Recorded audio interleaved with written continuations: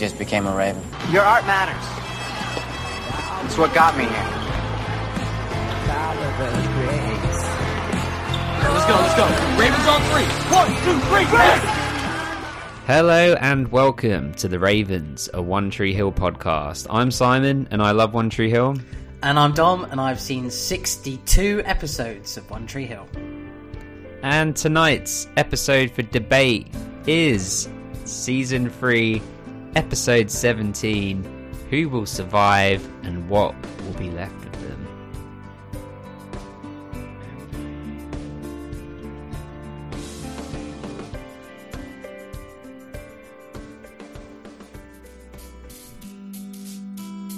Keeping up appearances. Error. Reconfiguring.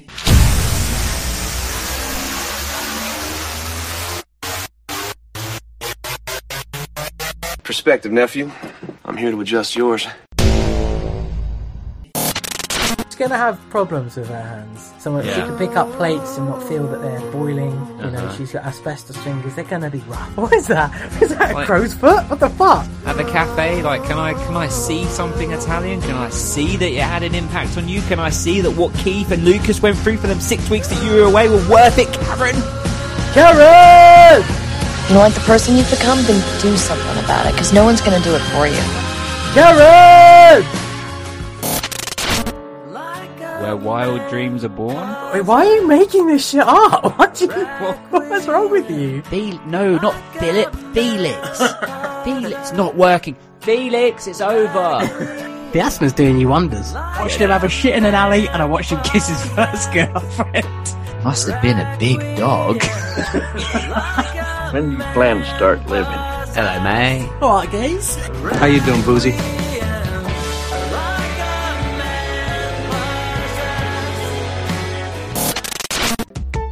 Holiday. That's a one dunk and you're done kind of biscuit. I'm not fucking about, mate. He's like... Don't be mean, Simon. Listen, keep being mean. I'm gonna make you call me Colonel, okay? ATM over here. You just become a Raven. Love that. Stone in the snow. Keith, what is slab and beef? Absolutely. A los huevos, a One Tree Hill podcast. Soy Simon, me encanta One Tree Hill. Holiday. I was not expecting that. I noticed you weren't bringing up the teleprompter then. So hello and welcome to the Ravens, a One Tree Hill podcast, where it is always 10:30 at night, so it's time to grab the snacks from the sweet cupboard, move on upstairs and settle in, as tonight's episode for debate is Season 3, Episode 17, Who Will Survive and What Will Be Left of Them? Dom, we're here, but we are not alone. We are joined by Virginia's finest. Katie is here. Katie, welcome back. And how are we doing? Thanks. Doing pretty well. Thanks for having me back. How are you guys doing? Wonderful. Dom, how are you? Yeah, very well. We're all good. This will be my last One Tree Hill episode that we discuss.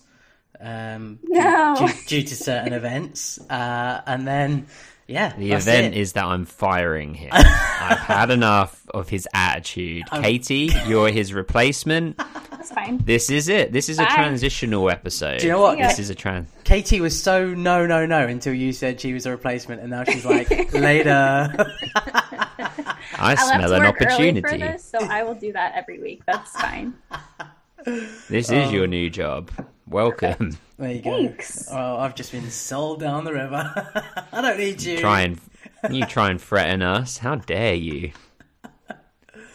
Oh, how are you? Well, anyway, let's get onto that very quickly. Do you know what's horrible? Oh God. Is I think I'm getting sick again. What? Oh, no. What's wrong with you? I don't know. Do you take vitamins? Maybe it's long term. Maybe I'm seriously ill. I've been considering this. It's like, maybe I'm actually sick.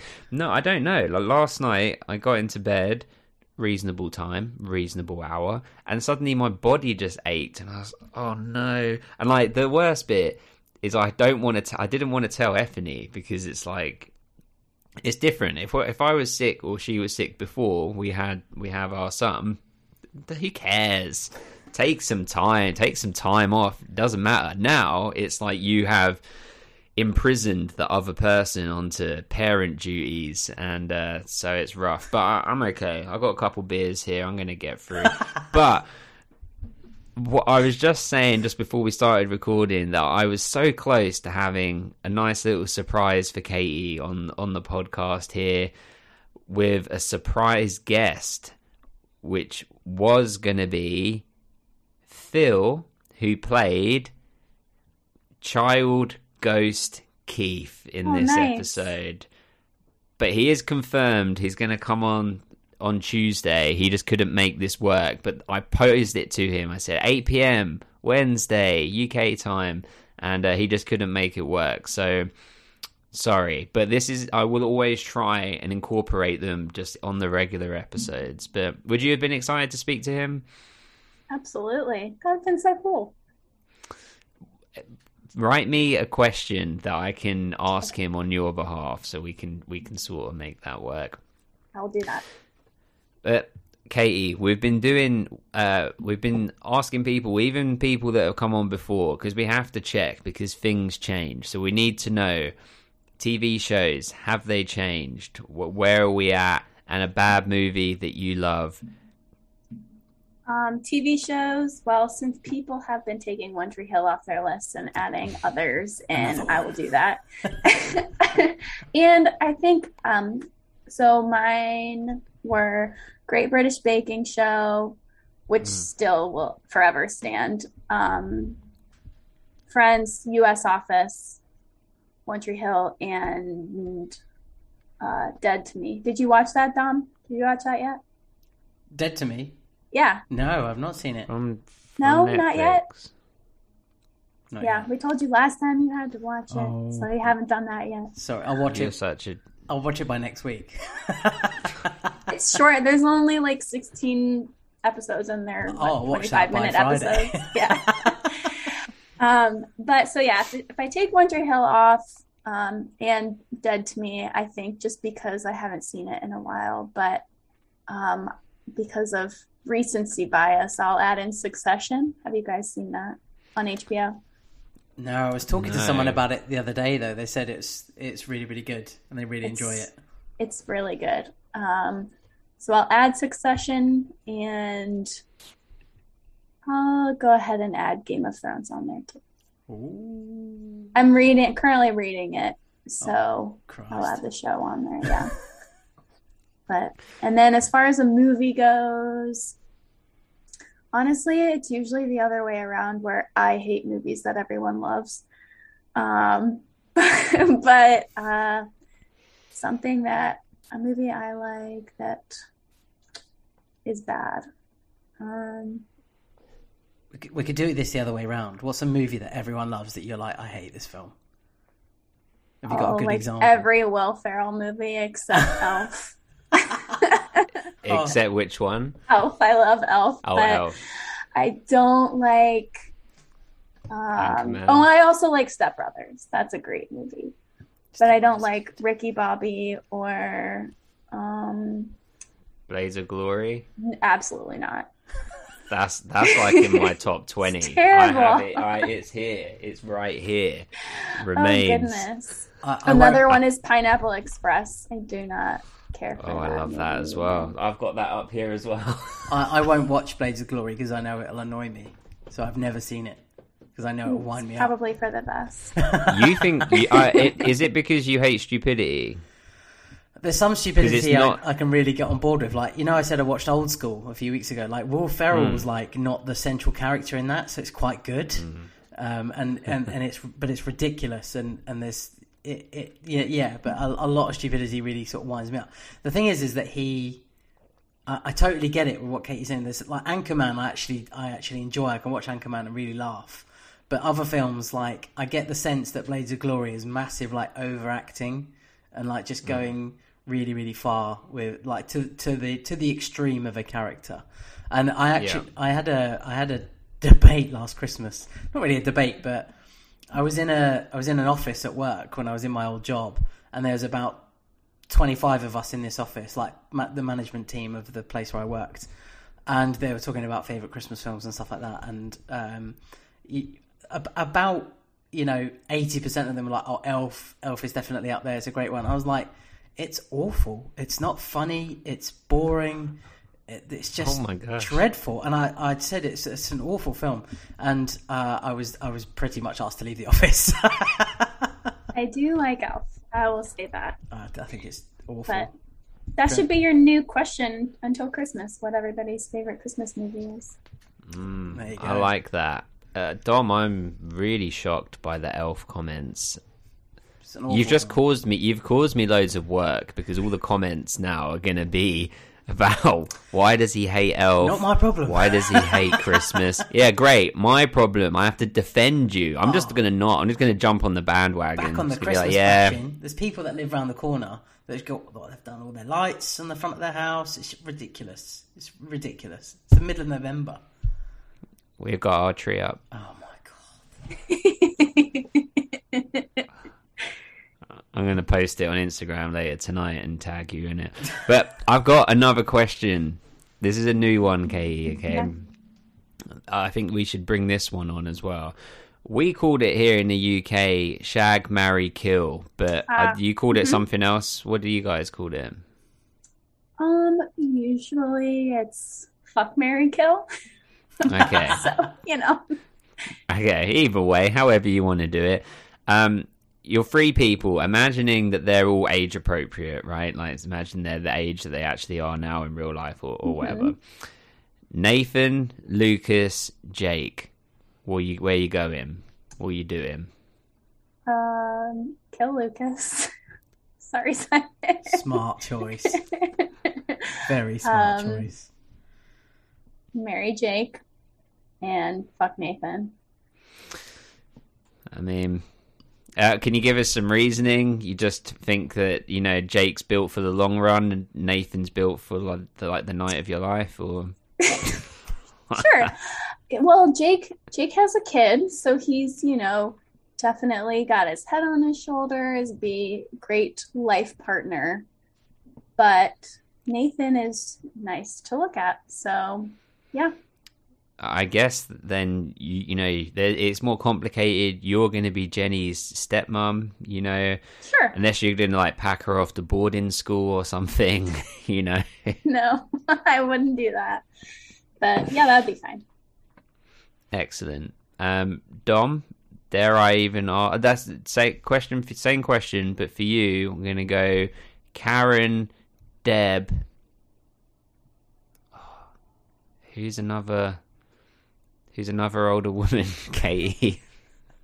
Tim's mom. That's what I was gonna say.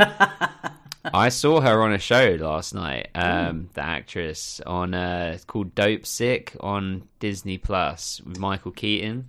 Have you heard of that? I haven't seen it though.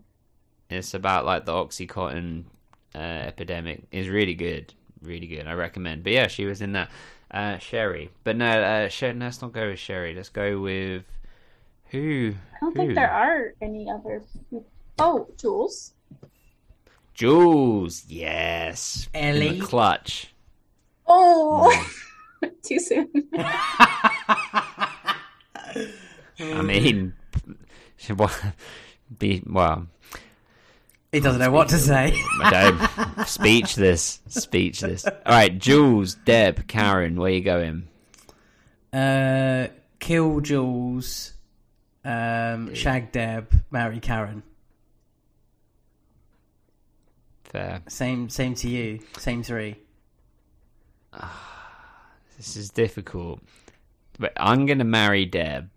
I think me and Deb would be a good combo. I think we'd have a good time. Wow. For a long time. I think we'd be friends. We'd podcast together. It would work. And then the problem here is, I think I'd kill Karen. I mean, I like Karen, but just in this scenario, it's a bit intense. You're going to get more messages about that than me hating Elf. That's probably true. I'll buy Jules a convertible and we'll have a nice night together. I think that's... There you go. Fair dues. I hate that expression, fair dues. That's on my list. I have a list with my wife of expressions that I hate, and fair dues is on one. Other things are on there in case you're interested. Cool beans, very much on the list. What are on your? Do you have anything on your list, Katie? Expressions that make your spine cringe? I don't know that I've ever thought about it before, so no. Dom? Congrats. It's just just ridiculous. Just say the whole word. Of course. Okay. Well, let's talk about this episode. Okay, so this is I want to just jump ahead before we even get much further. I have this theory or feeling that, Dom, you're going to try and call this a filler episode, and I need it to be known that this is an important episode. This is cleansing. This is moving the story along. Were you going to say it's filler? No, never in a million years did I imagine this was filler. This isn't like Topsy Turvy One Tree Hill. This is proper shit happening. So this isn't filler. This is a continuation of the story that's happened. So yeah, definitely not filler. You've changed your tune since the version of you in my head. Since my imagination ran wild. Well, Katie, this one is structurally different, I guess, to other episodes that we've had where we're going through the stages of grief and sort of seeing it from different aspects. But I think we should still hit it in our same format. So which character would you like to talk about first? Lucas. Oh boy, Lucas. So are you team Lucas at all, or no? You actually want him dead? Well, I wouldn't want him dead. No, but I'm typically not team Lucas. But are you feeling for him in this one? Yeah, it's funny because the last one I came on, I don't remember exactly what episode it was in season 2. It was episode 23, but I don't remember exactly what happened. But I picked Lucas as my favorite character, and now this episode I also really liked Lucas. So not doing much for myself when I say I'm not a huge Lucas fan, but yeah, I definitely felt for him in this episode. Yeah, this is a really tough one. I think he has a lot of the standout moments, and he has powerful conversations. Like he has the big one with Whitey in the corridor that we'll talk about, and conversations with Karen. He actually sort of goes between all of the characters pretty much. Haley, Nathan, Brooke, Peyton, everyone. Larry. All the River Court guys. Larry. Mouth. Oh, Mouth. Oh, Mouth. Well, okay. So we start at we actually start with a little intro of past Keith and past Dan with a injured Raven, and Keith's gonna nurse it to health. It will fly again, Dom. But what does Psycho Dan do? Chucks a big rock on its head. That's like stuff that they look back on as, oh, did you kill animals when you were a kid? Like for psychopath killers. What do you think of Little Dan, Katie? Like in terms of the casting, you think he looks like he could grow up to be Dan? Yeah, I think they did a pretty good job. I mean, there's only so much they can do with 30 years of difference, but I thought it was fine. Yeah, and it's good that we've got the same kids that, we've had previously, but then we open up at Keith's funeral. So Dom, it's official, you've seen it, it's real. What did you think at the moment? Did you think that it still could be a dream or a daydream or anything like that? Or did you feel like it was definitive in the moment? Well, those that are privy to the watch-along and that joined us on it or have seen the recording will have, heard me say I didn't believe it. I thought at first it was kind of like reminiscent of Dan's funeral that, Deb was imagining or whatever. Or someone, was it Deb that was imagining it? And then he grabs her. Yes, the opener of season 2, I think. Yeah, and I was like, maybe it's that. Maybe this is all just someone's dream, or maybe Keith is dreaming he's dead, or something like that, because he's just been shot. And then as the episode sort of carried on, it became more and more glaringly aware that he is actually dead. And I was gutted, absolutely gutted, because I genuinely didn't see that coming at all. He got shot at fairly close range, but I thought, he's pretty super. He might have just taken one for the team, and then he'd be on the road to recovery in hospital, or in a coma, or he'd have a length of time maybe out of the show, but would be being nursed back to health by Karen, or that was what I was hoping for. But no, it wasn't to be. This episode has literally ruined One Tree Hill for me forever. That's it. I don't know how they're going to recover this. Or saved One Tree Hill, because this actually saved the show. So Keith took a bullet, literally and metaphorically, to save the show. Wow. Do you think we'll ever see Craig again? Do you think he'll come back in any form? Oh, or do you think we're done? Ghost Keith, that'd be amazing. Just continuously haunting the place. Or flashback Keith. Maybe or flashback, yeah. Like little Keith that's coming back as Ghost Keith is terrifying. And sort of like when he pops up at that one point is pretty scary, but it would be great if we saw. I think Dan might see flashes of Keith, like if there's a busy crowd, or let's say like a bus will go past. You know when they do that thing where he'll see Keith across the road, and then a bus will go past and he's gone.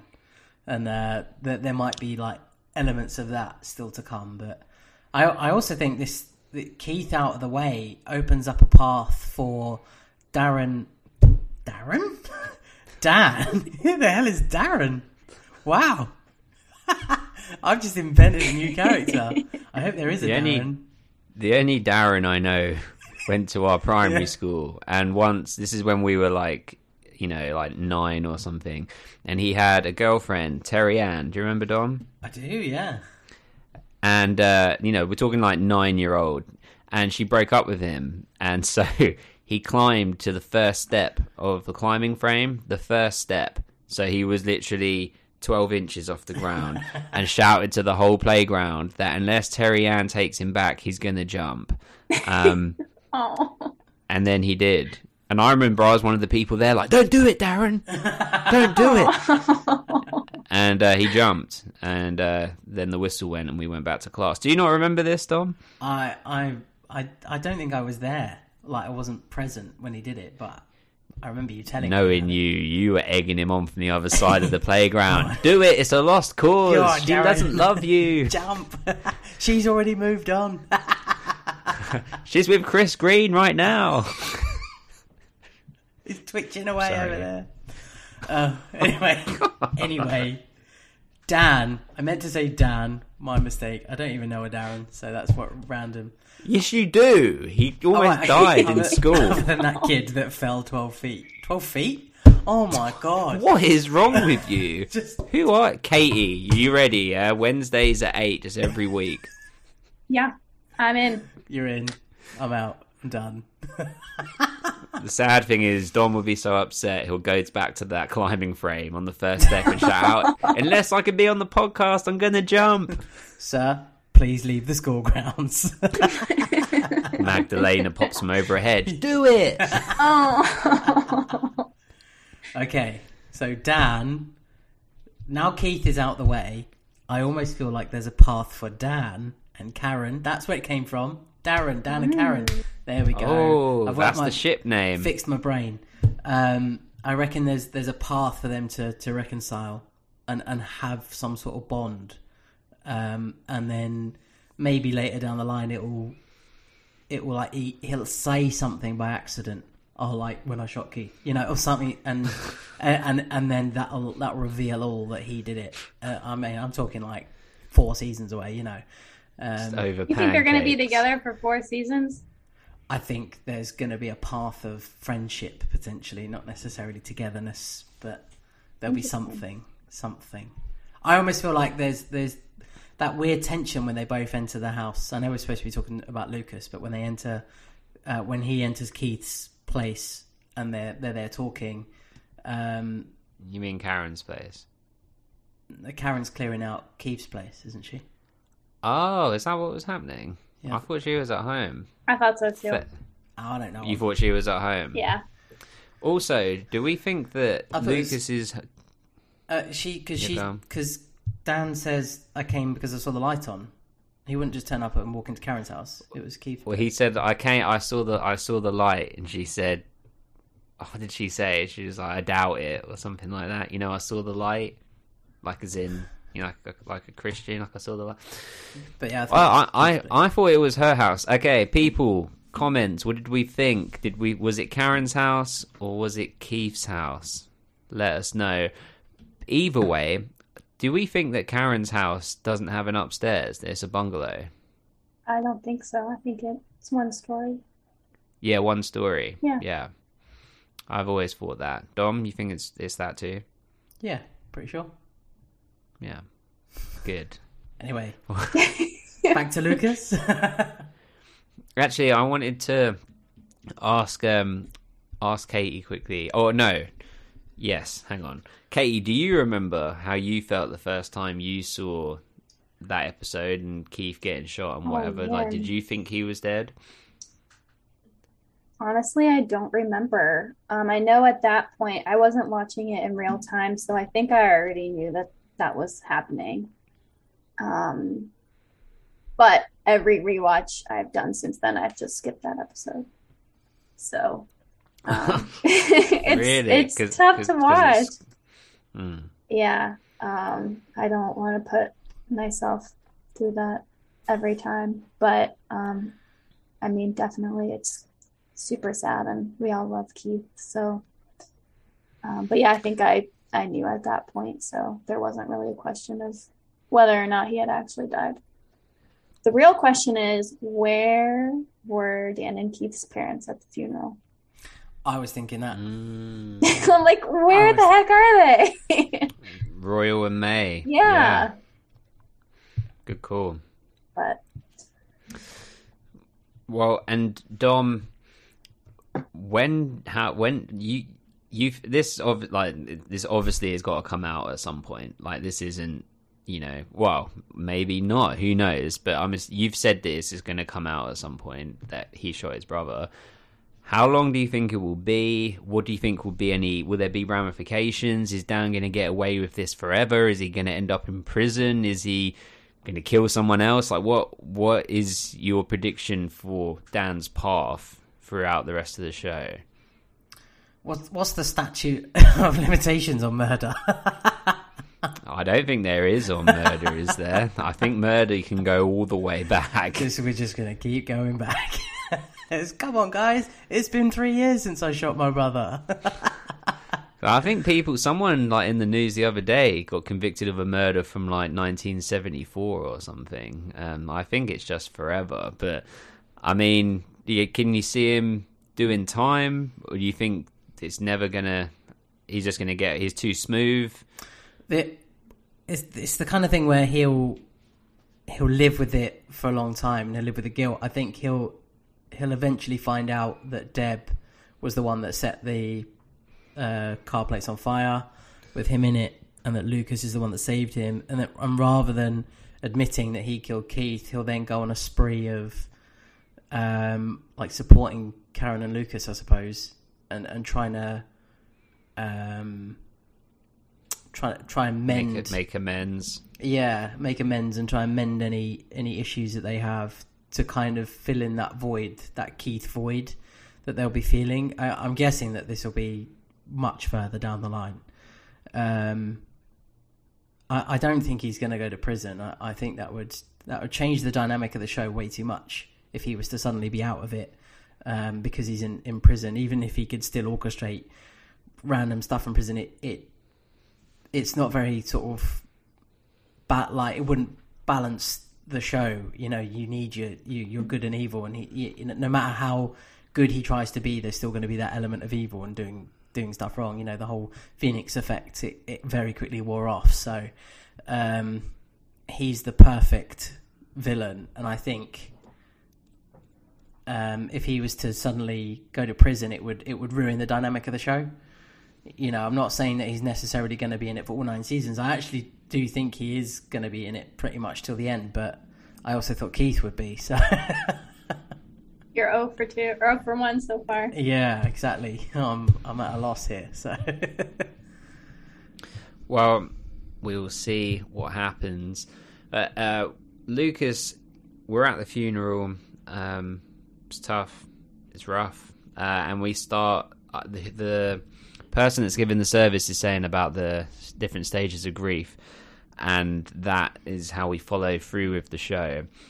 We might be getting some of this out of order, but I think we with Lucas, his next big part is we're at the wake, which is at Karen's house, and you've got Junk and Fergie and Skills sort of talking in the kitchen, and they're getting a lot more dialogue than they normally do, and saying about how, you know, I remember I spent the summer working as a mechanic for Keith. I was a terrible mechanic, but he knew that I needed the money. You know, stories about how Keith was such a good guy, talking old school basketball, etc. And the mouth comes in and was like, yeah, do you remember Jimmy was there that summer? To which Lucas comes in and just says, don't ever say his name in my mother's house. You know, he killed my uncle. I feel the delivery on that was really good. Like, it felt really real. It felt like he was about to break, you know, into tears as he was saying it. I think, come on, Mouth, think about it. Like, just, I know that that Jimmy was your friend and you're feeling guilt over it. Fine. But also, as far as everybody else is aware, they think that Jimmy killed Keith. And you're talking to Lucas, who basically, Keith is like his dad. He's got to think this stuff through. Katie, do you think? Or you think he was all right? No, I agree with you. I think Mouth's logic behind it probably is that he feels guilty that he wasn't better friends with Jimmy towards the end. And so, like, this is his way of sort of compensating for that, being like, hey, you know, Jimmy was there too, and all of that, even though Mouth really wasn't there for him at the end either. Yeah. Is that how you feel as well, Dom? Yeah, there's just, like, Mouth, just shut up at that moment. Do you know what I mean? Keep it to yourself, or wait until you're leaving and you're talking to the rest of the Rivercourt guys, you know, between you as you're walking home or whatever, or getting a lift home.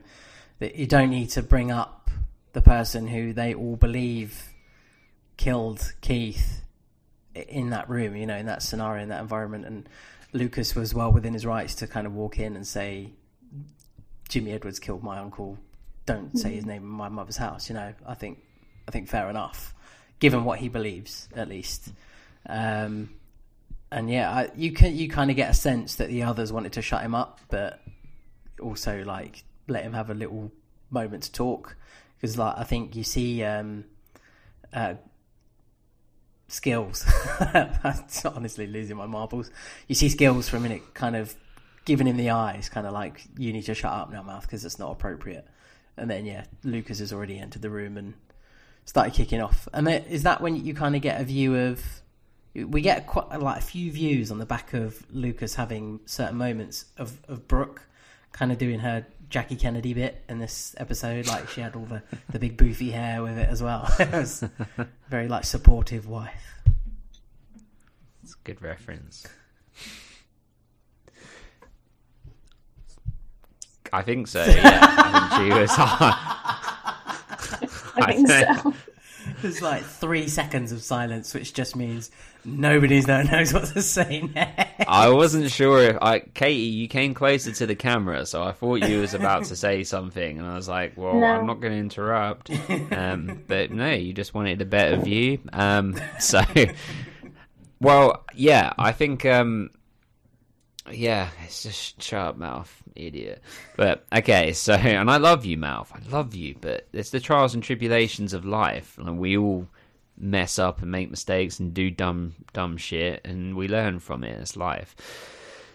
He'll get there in the end. But, okay, so Lucas then, we're at school, Mm-hmm. And we've got Principal Turner with his beautiful voice. Please read me bedtime stories every single night. I invite you to live in my house. I'll give you a room. I'll be like Peyton. You'll be like Brooke. We'll get 2 singles. Or, you might want a round bed. Come on, guys. I'm referencing the episode. And why don't I get that treatment? Why does Principal Turner get that? I don't. Because you don't have that voice. That beautiful stoic voice. Fine. Whatever. You have a lovely voice. Okay. Read me a story. Go. Softly. Once upon a time, there were 3 bears. Too breathy. Oh, God. Too breathy. Try it with less breath. Once upon a time, there were 3 bears. Too loud. I'm trying to sleep. Can you bring it down a level? It's perfect that this is a 3 bear story as well. I want this to be just right. Go on, try one more time. Really try. Okay, really try this time. I'm going to read you a bedtime story. Thank you.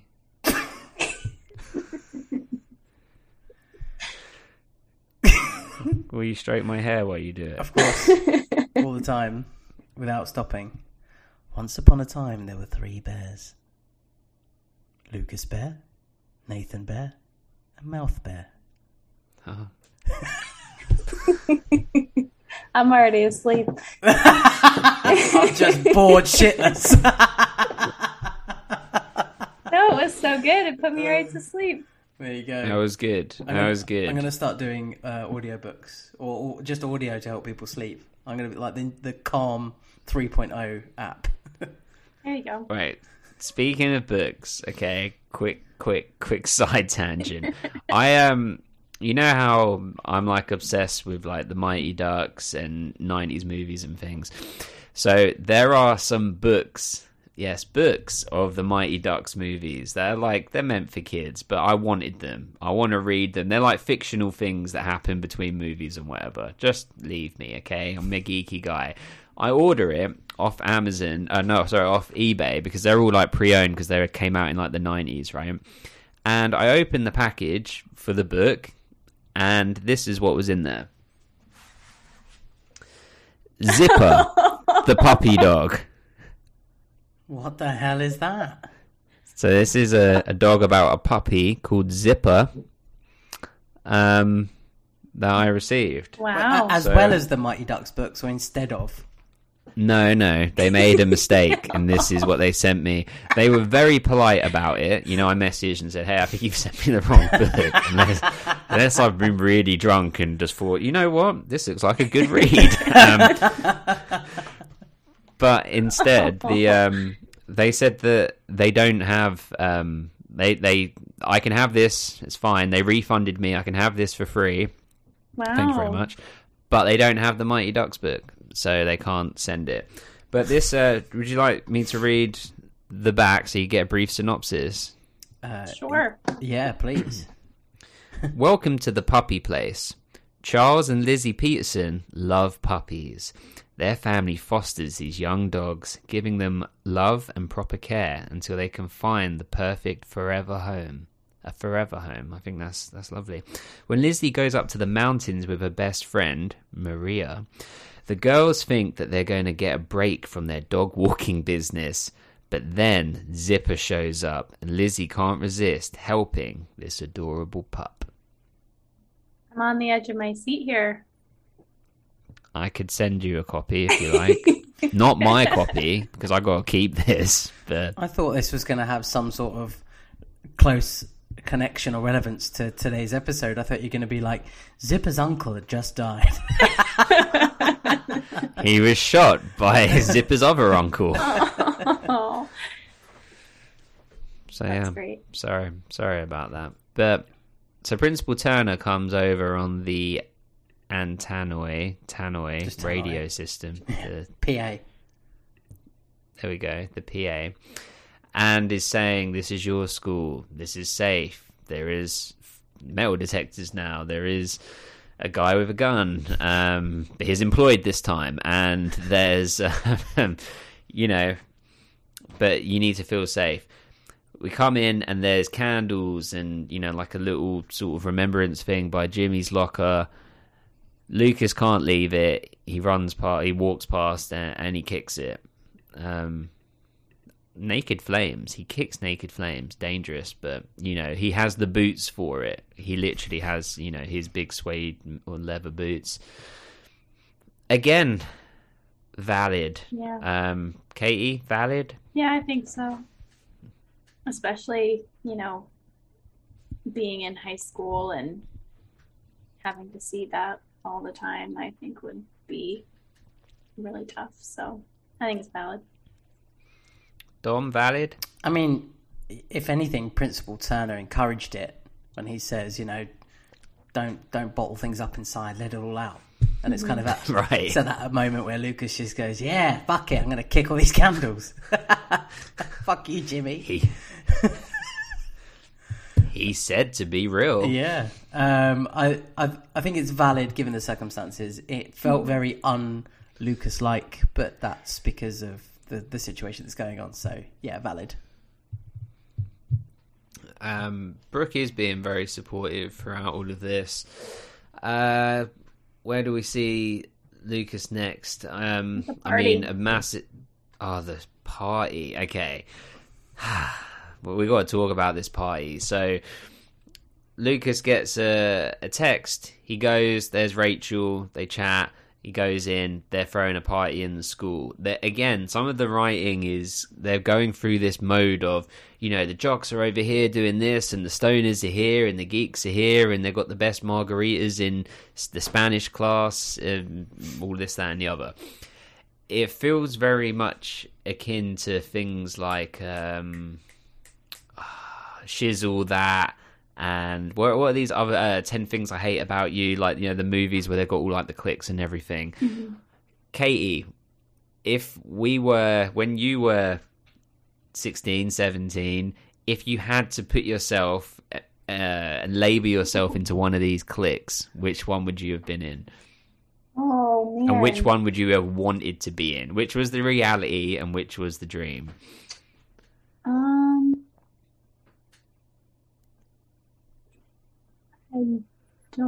This is a cop-out, but I don't really think I was in any particular one. Like, I wasn't in, like, with the popular girls or anything, but I didn't have no friends either. And I was on the swim team, and we all hung out with each other. So I guess I would be in that clique, if that were a clique. But, yeah, I liked where I was, and I don't think I would pick anything else. Did the swim team get to have Letterman jackets? Yeah, but I never got one because I didn't want to pay for it. We had jackets that were given to us by the school for this season, and then we had to give them back. But we got duffel bags that were ours to keep. Nice. But yeah, I never got a Letterman jacket. And okay, this is also why I didn't get one, because swimming was the only sport I did. And so you see people with like 3 sports on their Letterman jacket, and I didn't want to be the person that had like 1 on there. Like, okay. So yeah. Yeah. How about you guys? The kids in your high school would wear the jackets like it was a thing. Yeah. So dope. I love that. And then you would get like pins and stuff to put on there too, whenever you won a tournament or that sort of thing. That's dope. I love that. If any of our listeners have a Letterman jacket and they're going to throw it out or something, then send it to me. I will wear it and I will pretend to be you. Not in a creepy way. It made it sound weird. It's made it sound like Buffalo Bill or something, but that's not. Dom, let's take. Did you go to sixth form or college? You went to sixth form, didn't you? Okay, let's take it at sixth form level, because that's kind of high school level. I know it's different here. They don't really have that same sort of thing. But if you had to put yourself into any one of these things, which one would you go to? And then if you was in like America in like, Fantasyland, which one would you be in? I'm going to say that you'd be on the wrestling team. I think in reality, I'd probably be in the tutor centre, just getting extra support. or giving an extra support maybe. Yeah. And then if there was any sort of martial art that was involved at the school. So yeah, sure, okay, we'll go wrestling. That's the closest thing. I'll join that team. There you go. There we go. How about you, Simon? And maybe American football. I'll give that a bash. Okay, literally. Yeah. Bash. 100%.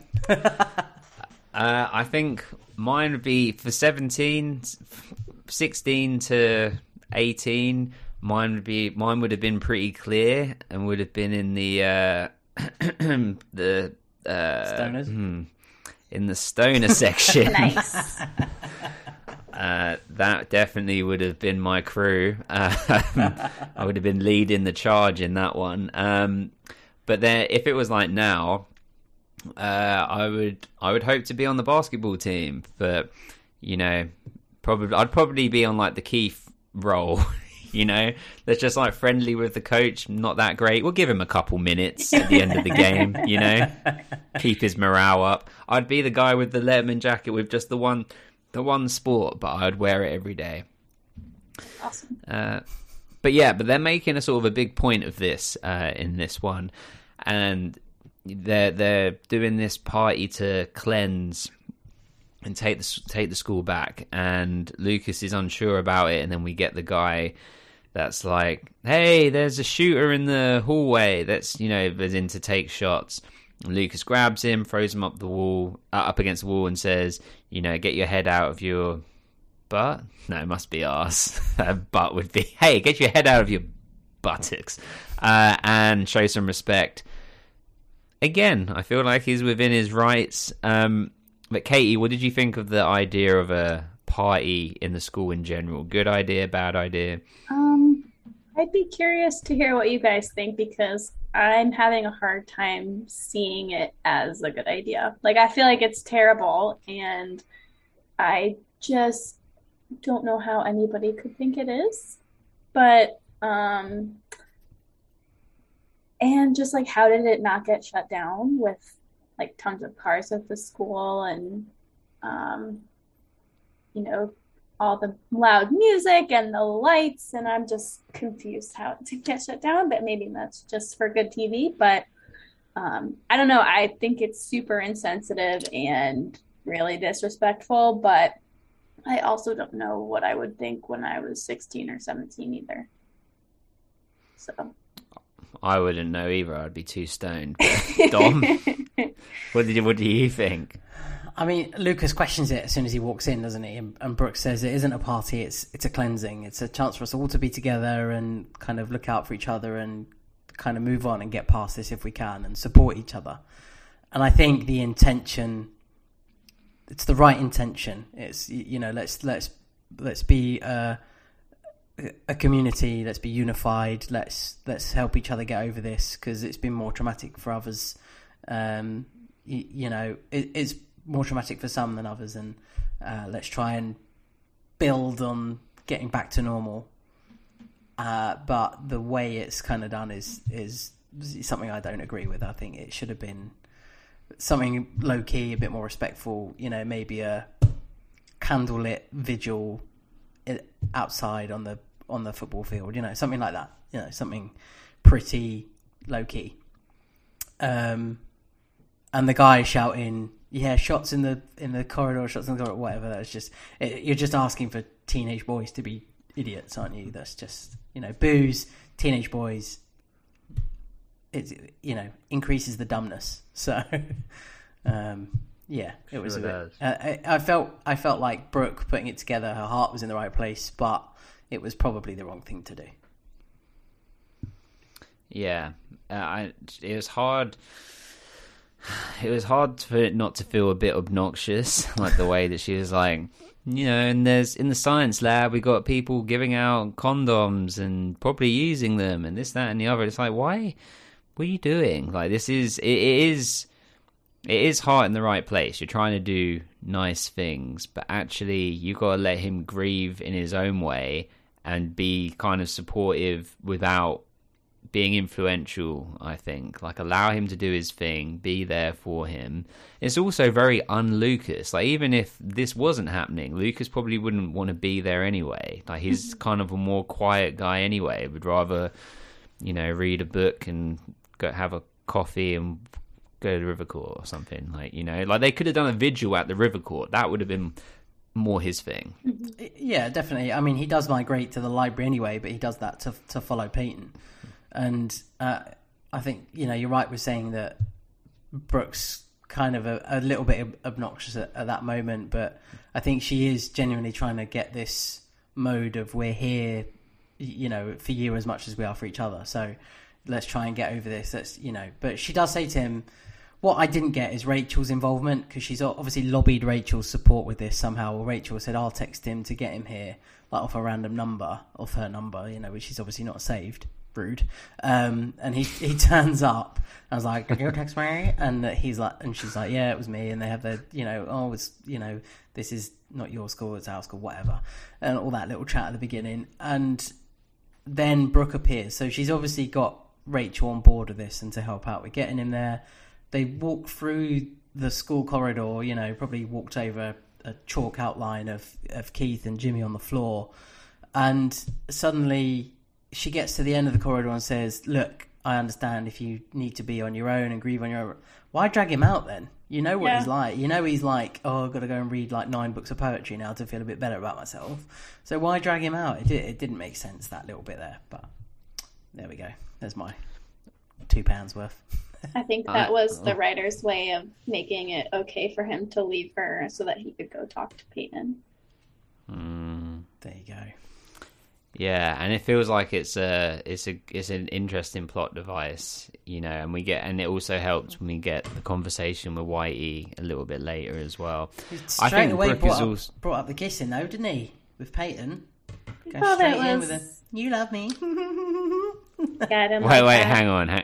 Wait, just before, because we're just about to get there.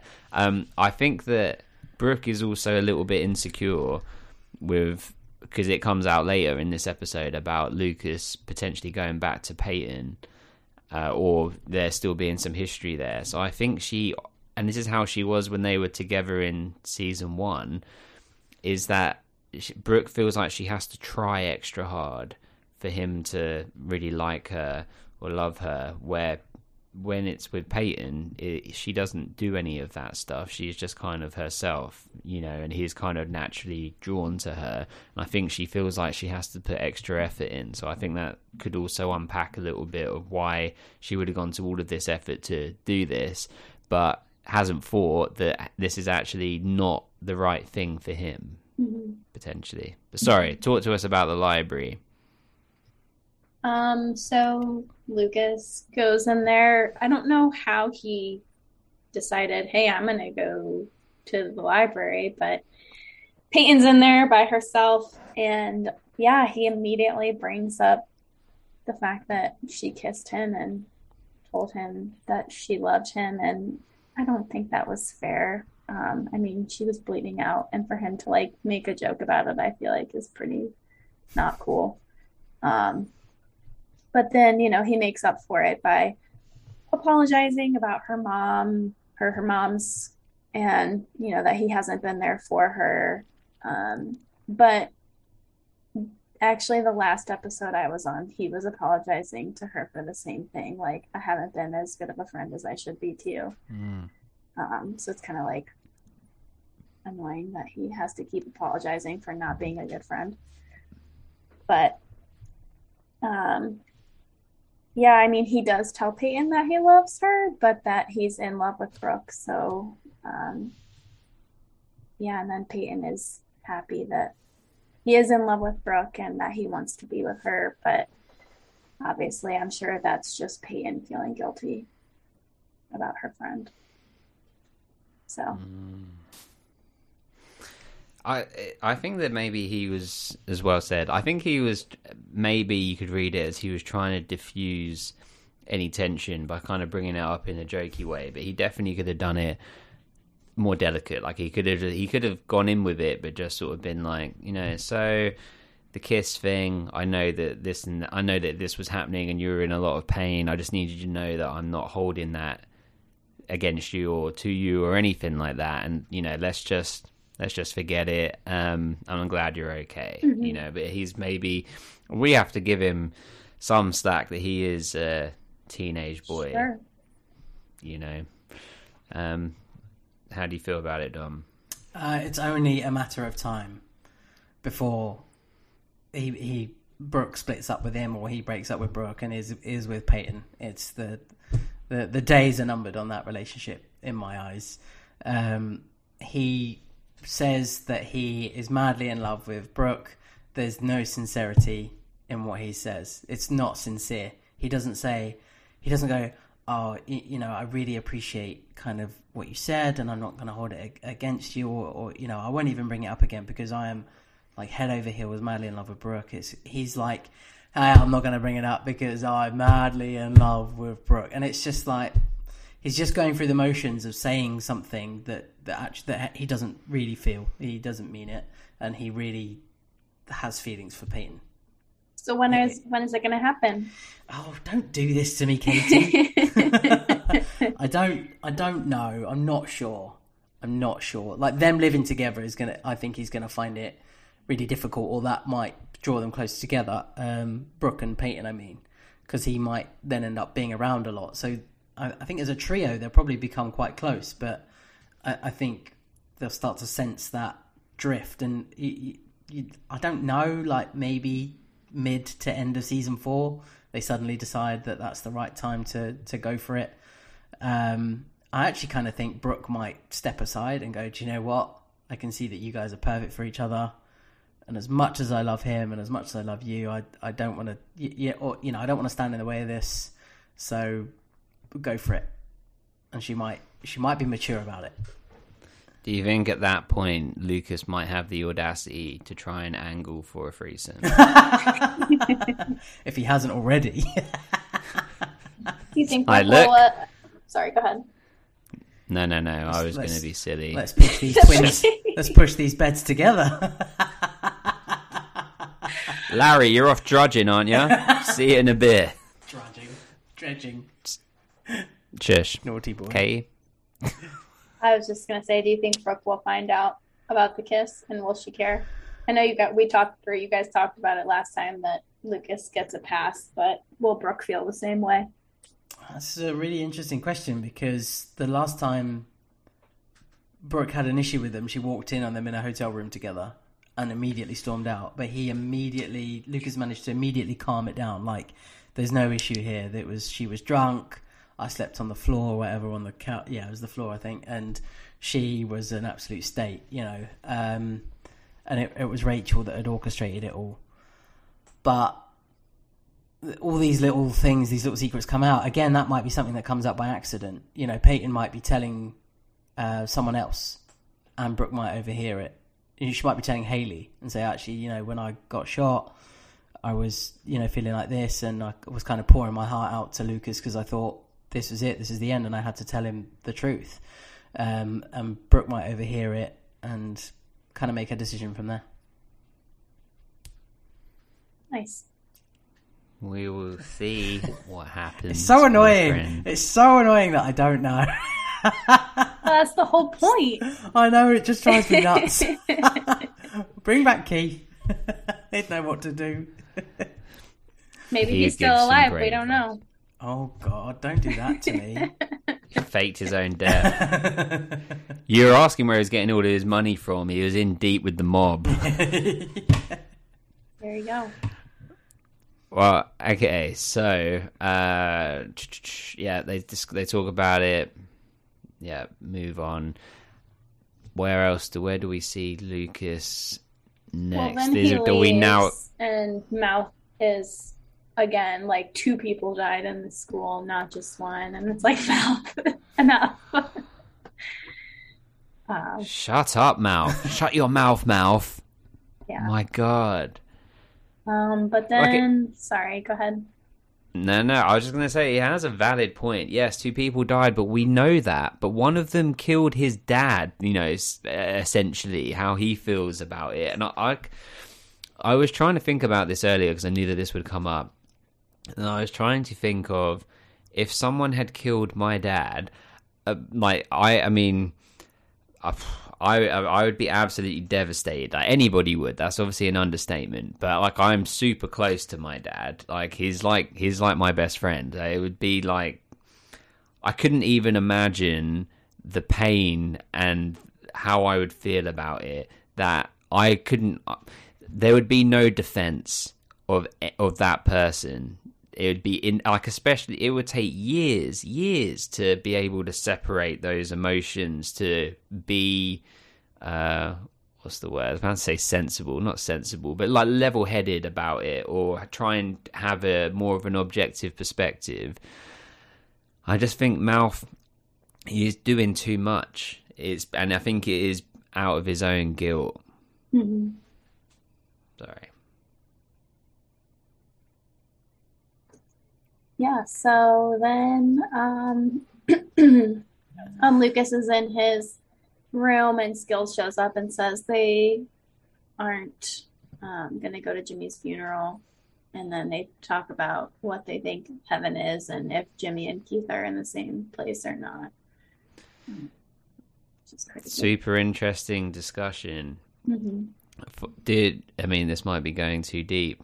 Katie, do you believe in an afterlife? I do. And do you, based on your beliefs, would Jimmy be there? Well, obviously we know that Jimmy didn't kill Keith, actually, that's true. Yeah. But would Jimmy make it? I mean, that's a very loaded question. There's no judgment from our side. We don't need to answer it if you're not comfortable answering it. I mean, if it is as it stands, where Dan killed Keith and Jimmy did not, then I think they both would be. But I think it also depends how they live their lives otherwise. So, but yeah, I think solely just based on that. Then yeah. And Dom, do you believe? I don't think we've had this discussion as adults. Not that this was what we were discussing as children, I'm sure.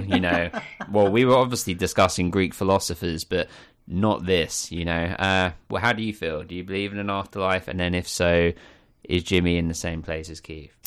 Not really. I don't really believe in an afterlife, to be honest. So I don't really have an answer for that question other than that. Okay. I used to feel the same way, in the same way that Dom does, but as I've got older, I do believe in an afterlife, and I feel that energy doesn't stop. It's proved that energy doesn't stop. I do, and I think that he would be there because I think that Jimmy was in pain, and he was a victim. He did a terrible thing, but the intent he wasn't to hurt people, I don't think. So I feel that he would be forgiven. But I think that Skills plays a vital role with Lucas, and he kind of always has throughout the 3 seasons that we've had, in being that supportive friend. But what we then get soon after this is Karen and Lucas's interaction, where Lucas is basically saying he knows that he's the reason that Keith went back into that school. If he hadn't gone in, then Keith wouldn't have. And he's breaking down and he's crying and he's saying, "I'm sorry." And Dom, what does Karen say? What does Karen say? Oh, when she calls him an idiot. Yeah, in that conversation. Yeah, that's Katie. She says, "Selfish, stupid boy." She does say that. She does say that. That's not the line I was looking for, though. Did you think about me? Just once? Think about me and what my life would be like if I lost you? Running into burning buildings, high schools with guns? Did I raise an idiot? Keep going. Is that what you're going? You're getting there. That's all I've got. Katie? She says, well, sorry isn't going to bring him back, is it? There we go. Oh, the punchline of all punchlines. Oh, I mean, all the that stuff would be that you said as well, terrible. Dom. What was that? All the stuff that you said as well, Dom, as the build-up, and then that as like the bringing the hammer down. Katie, did you ever push a parent to this point? No. Dom? No, I don't think so. My brother probably did quite a few times. Yeah, me neither. So, no, I think I pushed my mum maybe once or twice. Maybe not to. I mean, I didn't have a gunned down relative, thankfully, but you know yeah, I've definitely pushed my parents to like close to hitting you with like the punchlines. But yeah, deep, super deep. Katie, how do you feel about it? Is it valid? I don't think it's valid to talk to your kid like that. But I know she was just acting in the moment because she, just lost someone she loved and couldn't bear to lose Lucas as well. And she just learned that he pulled Dan out of the fire and was probably pretty upset that she didn't know about it at that point. But I mean, Lucas is hurting too, and she just kind of rubbed salt in his wound, and I don't really think that was appropriate. Yeah, Dom. I mean, there's a moment of where it's appropriate because she's just like, are you dumb? Like running into burning buildings. What the fuck is wrong with you? It's kind of that sentiment, and don't be so stupid, And then, do you ever stop to think about anyone else, which is meaning herself? And I think that is right. But then we lead on to the whole, that's not going to bring him back, and almost blaming Lucas for Keith's death, and like Haley later on quite rightly says it's kind of what happened anyway. Keith just was that guy. He would have gone in if you were in there or not, or if you had been Jimmy's friend or not. He's that sort of person. So I think it's unjustified in the way she's made Lucas feel like he's to blame. Yeah, for sure, definitely, and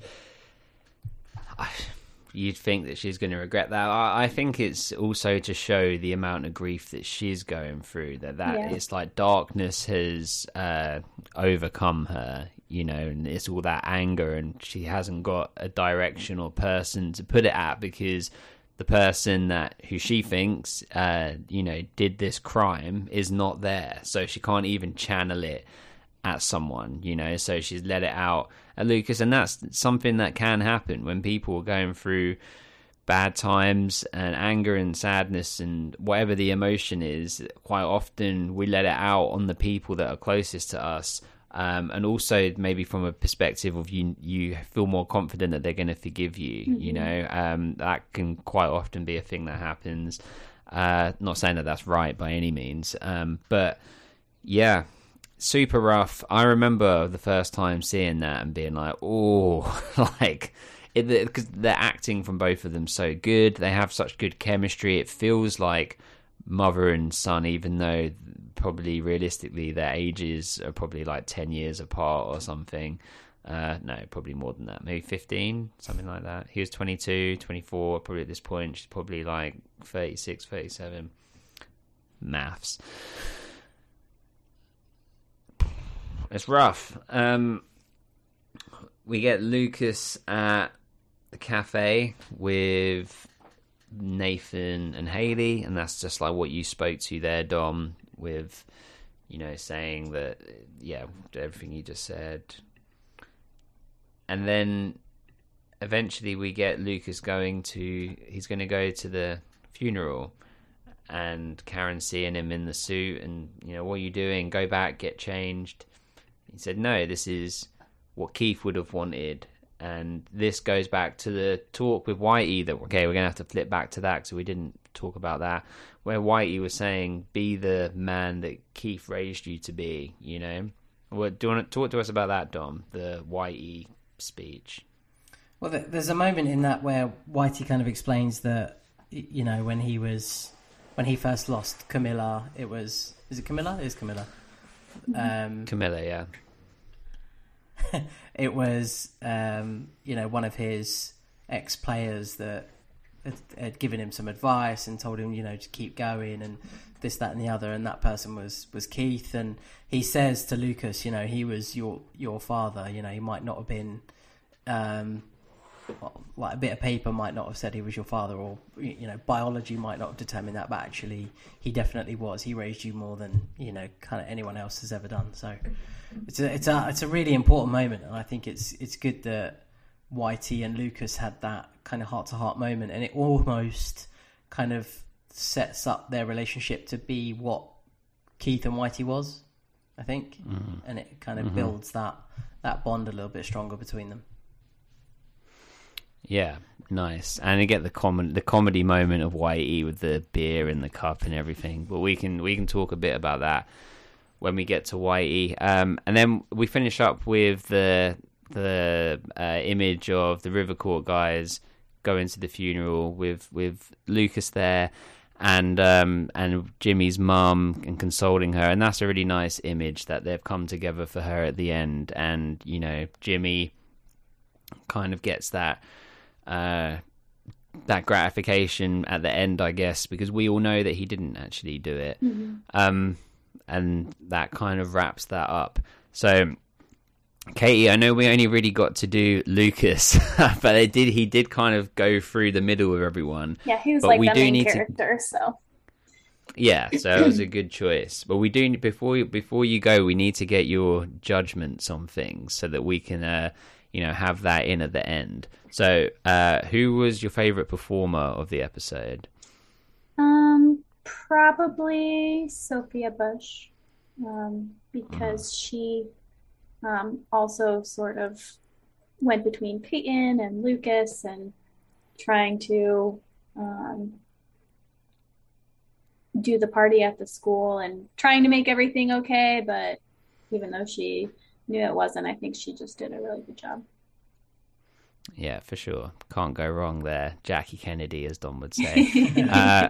And what about your favorite character of the episode? I have to say Lucas, even though I'm not typically a Lucas fan. I think he went through all of the emotions as, you know, outlined by the different stages of grief in this episode, and I think he did a good job. It's, again, no one can be mad at that. Yeah. It's a great choice. And what about your favorite background performer? One line or less? Oh, shoot. I think I have one, so I'll just say Jimmy's mom. That's a great choice. Yeah, very good choice. And what about your favorite song? There's a lot of good music in this one. How to Save a Life by The Fray. Nice. That was like in high school. That was a very popular song. Yeah, that's a good one. Favorite line?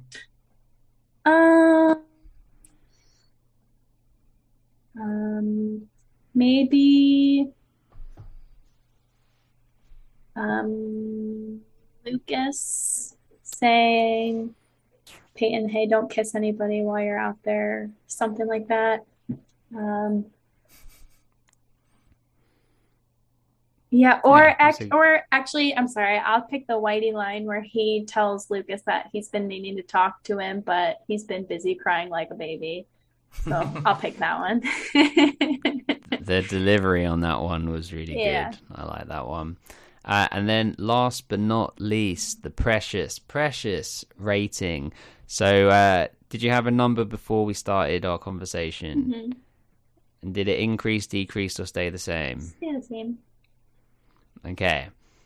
So even though it's just you at this point, you still need to give it to me on 3. Ready? Mm-hmm. 1, 2, 3. 8. Okay, and just to gauge this, would you be willing to go up to a 9 or down to a 7? I could Where's go your flexibility? either way. Okay, so you could push either way, but you wouldn't go to a 6 and you wouldn't go to a 10. No. Fair. Well, we appreciate you, Katie. This has been amazing fun. A serious one to go on. So hopefully, maybe the one in the next season will be slightly more lighthearted, more of a boy draft type episode. But yeah, we appreciate you. Thank you so much for your support. And 2025. Sounds good. Thanks, guys. I had a lot of fun. Oh, thanks for joining us again. It's great to see you and talk to you. And hopefully on the next episode, we can bash Lucas a little bit more rather than be on his side. I'm coming on early in season 4, so it's only a couple months away. So not long to go. We look forward to it. Well, Thanks. Stay safe. And yeah, we appreciate you. You too. Bye. Bye. Take care. Bye. Okay, so before we go any further, we're just going to take a quick second to talk about this week's sponsor, which is who, Dom? It is Manscaped. So, ho, ho, ho, gentlemen. The holidays came early here at Manscaped, the leading men's hygiene brand. Manscaped just launched new products, including their all-new ultra-premium body wash and 2-in-1 shampoo and conditioner. It's time to give yourself, or someone who needs it, the gift of beautiful skin, hair, and balls this holiday season. Go to manscaped.com and use code ONETREE, that's ONE TREE, for 20% off and free shipping. It's jingle balls to the walls, fellas. Listen up. Untrimmed pubes are a thing of the past. It's possible that you might have Santa's beard in your pants. It's time to leave your significant other with some cookies and milk at the bottom of your chimney. I am talking about Manscaped Performance Package 4.0. Dom, I think it's safe to say as men that we've all experienced, a little manscaping, pube trimming, ball shaving accident. Am I right? I mean, we've had a bit of time. You think you're getting fancy with it, you get the foam on the balls, you get the razor out, and you've almost lopped the ball off. Am I right? Things start happening. There's a little cut there. There's a panic. You go pale. Everything's going wrong. It's bad times, my friend. You find yourself quickly Googling, are there arteries in my ball bag? Am I going to bleed out here? But that all changes now. That's all different. With Manscaped, no more worrying. Exactly. And inside the Performance Package 4.0, you'll find the signature Lawnmower 4.0. This electric trimmer has the proprietary advanced skin-safe technology to reduce cuts on your nuts. It's also waterproof, so you can use it in the shower. It's like a gift to your partner with less mess. The Manscaped Performance Package 4.0 also includes the Crop Preserver, the Crop Reviver, and an anti-chafing ball deodorant, moisturizer, and toner.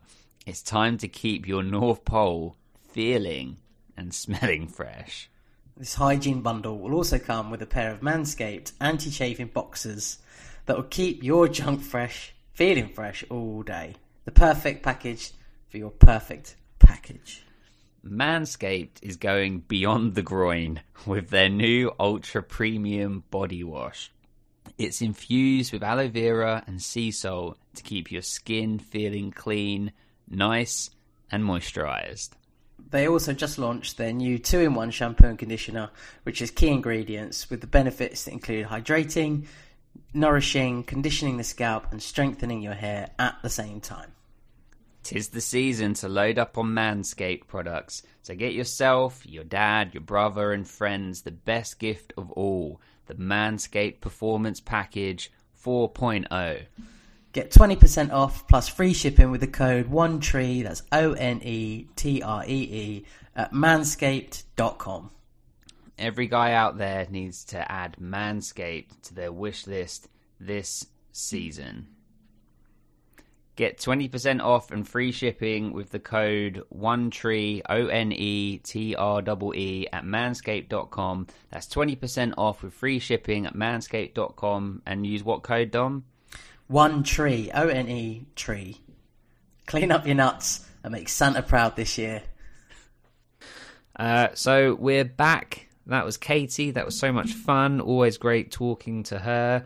But Dom, we have a couple of ravens. People message all the time saying how they can't bear to be a pigeon. Sarah actually sent me just a picture of like steps in New York with tons of pigeons on this morning. Did she send it to you as well? I got it later that day. She said, I've sent this assignment, but I think you need to see this. And it's just hundreds of pigeons. That's hilarious. So coming in at junior varsity, we have Anna. Anna, you just became a raven. I think it's important to state that that's Anna with one A. Anna with one A. I like that because, it's a palindrome.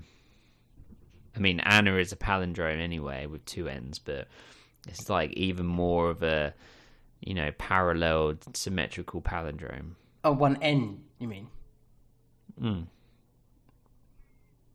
A palindrome is, the word that's the same frontwards and backwards. Yeah, I thought. I'm saying yes. I thought you said with one A, but you said one A. Oh, I thought I heard one A. So I was like, oh, it's just interesting way of writing it. Anna. How is it even possible? Just Anne. The second A is just implied. It's sweet that you thought I didn't know what a palindrome was, though. I do know what a palindrome is. But thank you.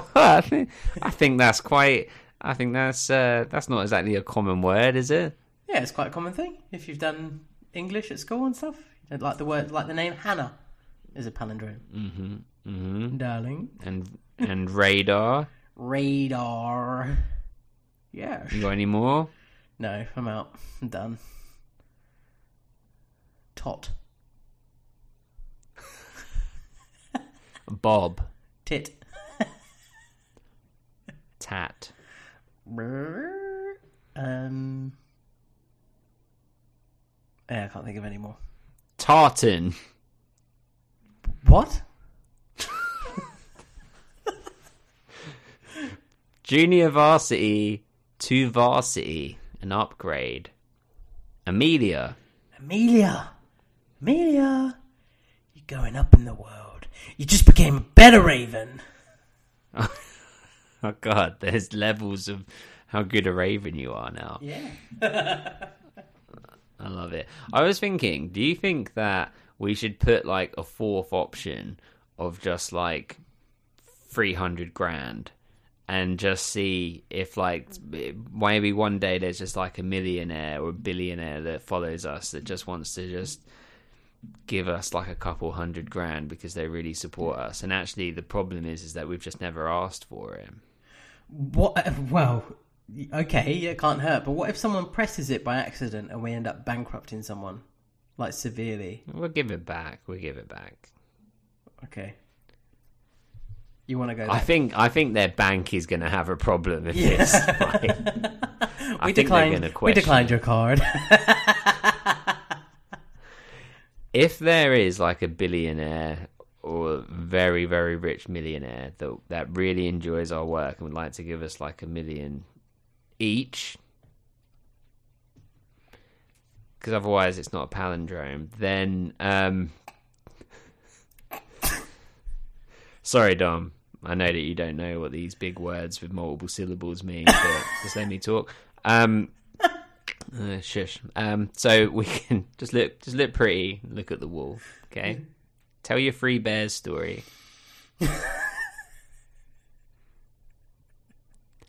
Palindrome. Oh God! If there is anyone that is that rich and wants to support us, then we will podcast exclusively for you. We will work for you. We'll be owned, be owned by you. You know how like Richie Rich? Do you remember Richie Rich with Macaulay Culkin? I do. You remember he had like his own McDonald's in his house? I do. we'll just make us a podcast studio in your house, and we'll just come and work there, and just give us something, and we'll podcast it for you. I meant to tell you this, Dom. I put some of the episodes out. So our channel is updated. So it is, if people haven't seen the channel update, it's still everything the same. One Tree Hill the same, everything the same.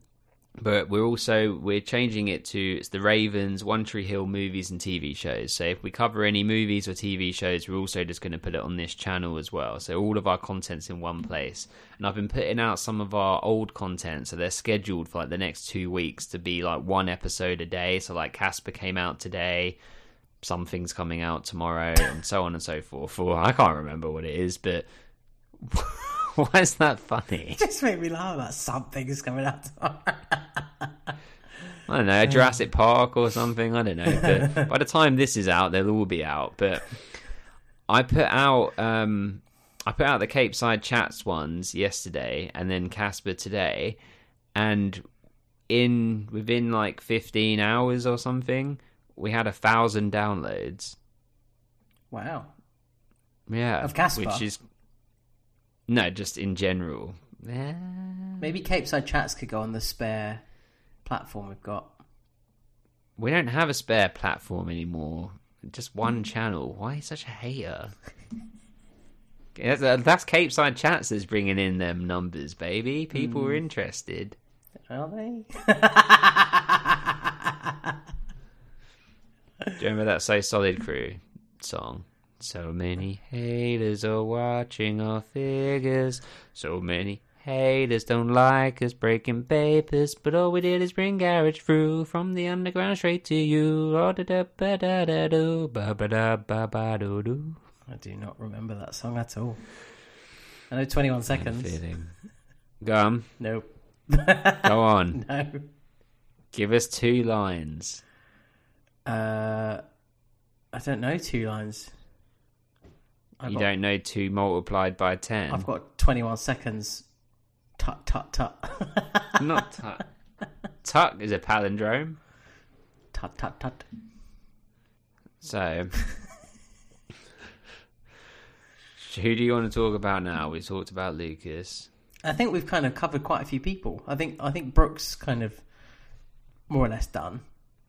She has the bit with Peyton at the end where she's questioning whether, Lucas still loves her and if she's going to get hurt again, to which Peyton kind of, carries the weight of that one. You want to save it for Peyton? No, well, should we kind of cover Peyton and then finish off Brooke at the same time? So we've done that sort of little trio, and then we can maybe move on to, whoever else really. We could talk about the Rivercourt guys a bit more. We've still got Dan, Karen, Hayley, Nathan. Oh yeah, Hayley and Nathan's whole thing is kind of separate, isn't it? So, you playing an invisible trumpet? Yep. We've been on a run of doing some really good episodes recently, and I think you're single-handedly bringing the tone down. I kind of bring a really professional, highbrow tone. Yes. and you really lower it. If I did the rest of the episode of Sean Connery, would that would that make it better? Yeah. I mean, Scorpio. Firstly, rest him. Simon, you're mad. Yes, Miss Moneypenny. You got it out of your system? Yeah, I think so. Do you need another one? No, I'm good. One more? I'm good, okay. Yes. Is he your favourite Bond? I think he's everybody's favourite Bond. Not mine. None of this Daniel Craig nonsense or Pierce Brosnan. No, Pierce Brosnan was pretty awesome. GoldenEye is just a absolute classic. Dun dun dun dun.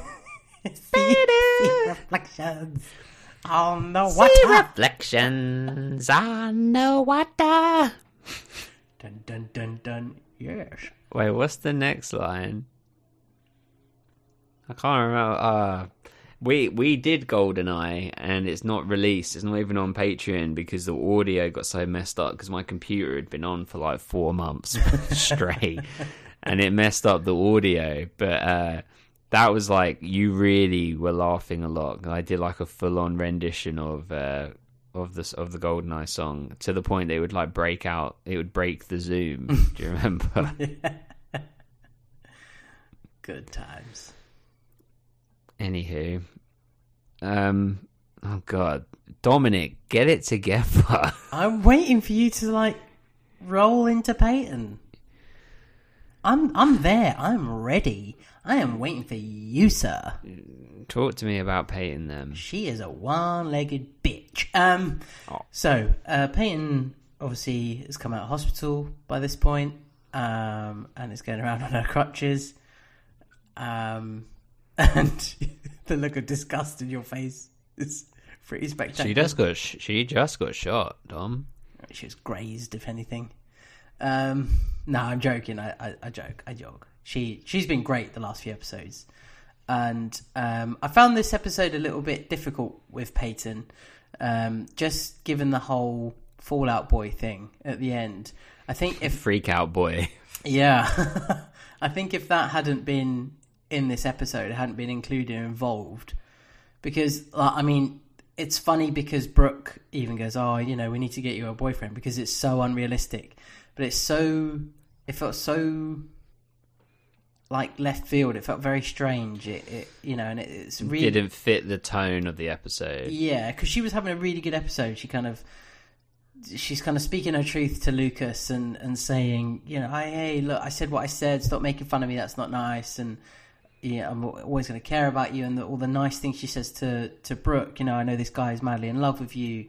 And yes, I love him, but I love you. And I want our friendship, and I want to have this closeness with you again. And just things to go back to normal. And the moments with Larry were great. And he was kind of pouring his like heart out as well. How protective he wants to be, and just wants to kind of put her in bubble wrap and not let her do anything without him. And she has to make the point that you can't be there all the time. You can't keep cancelling jobs and stuff because you can't always protect me. I've got to, you know, and he says that I never want to get a phone call like that again. I had one before, and it, you know, it sort of is tearing him up inside a little bit, and he's kind of making that very clear. And it was she had a really, really nice episode, except for the Pete from Fallout Boy bit.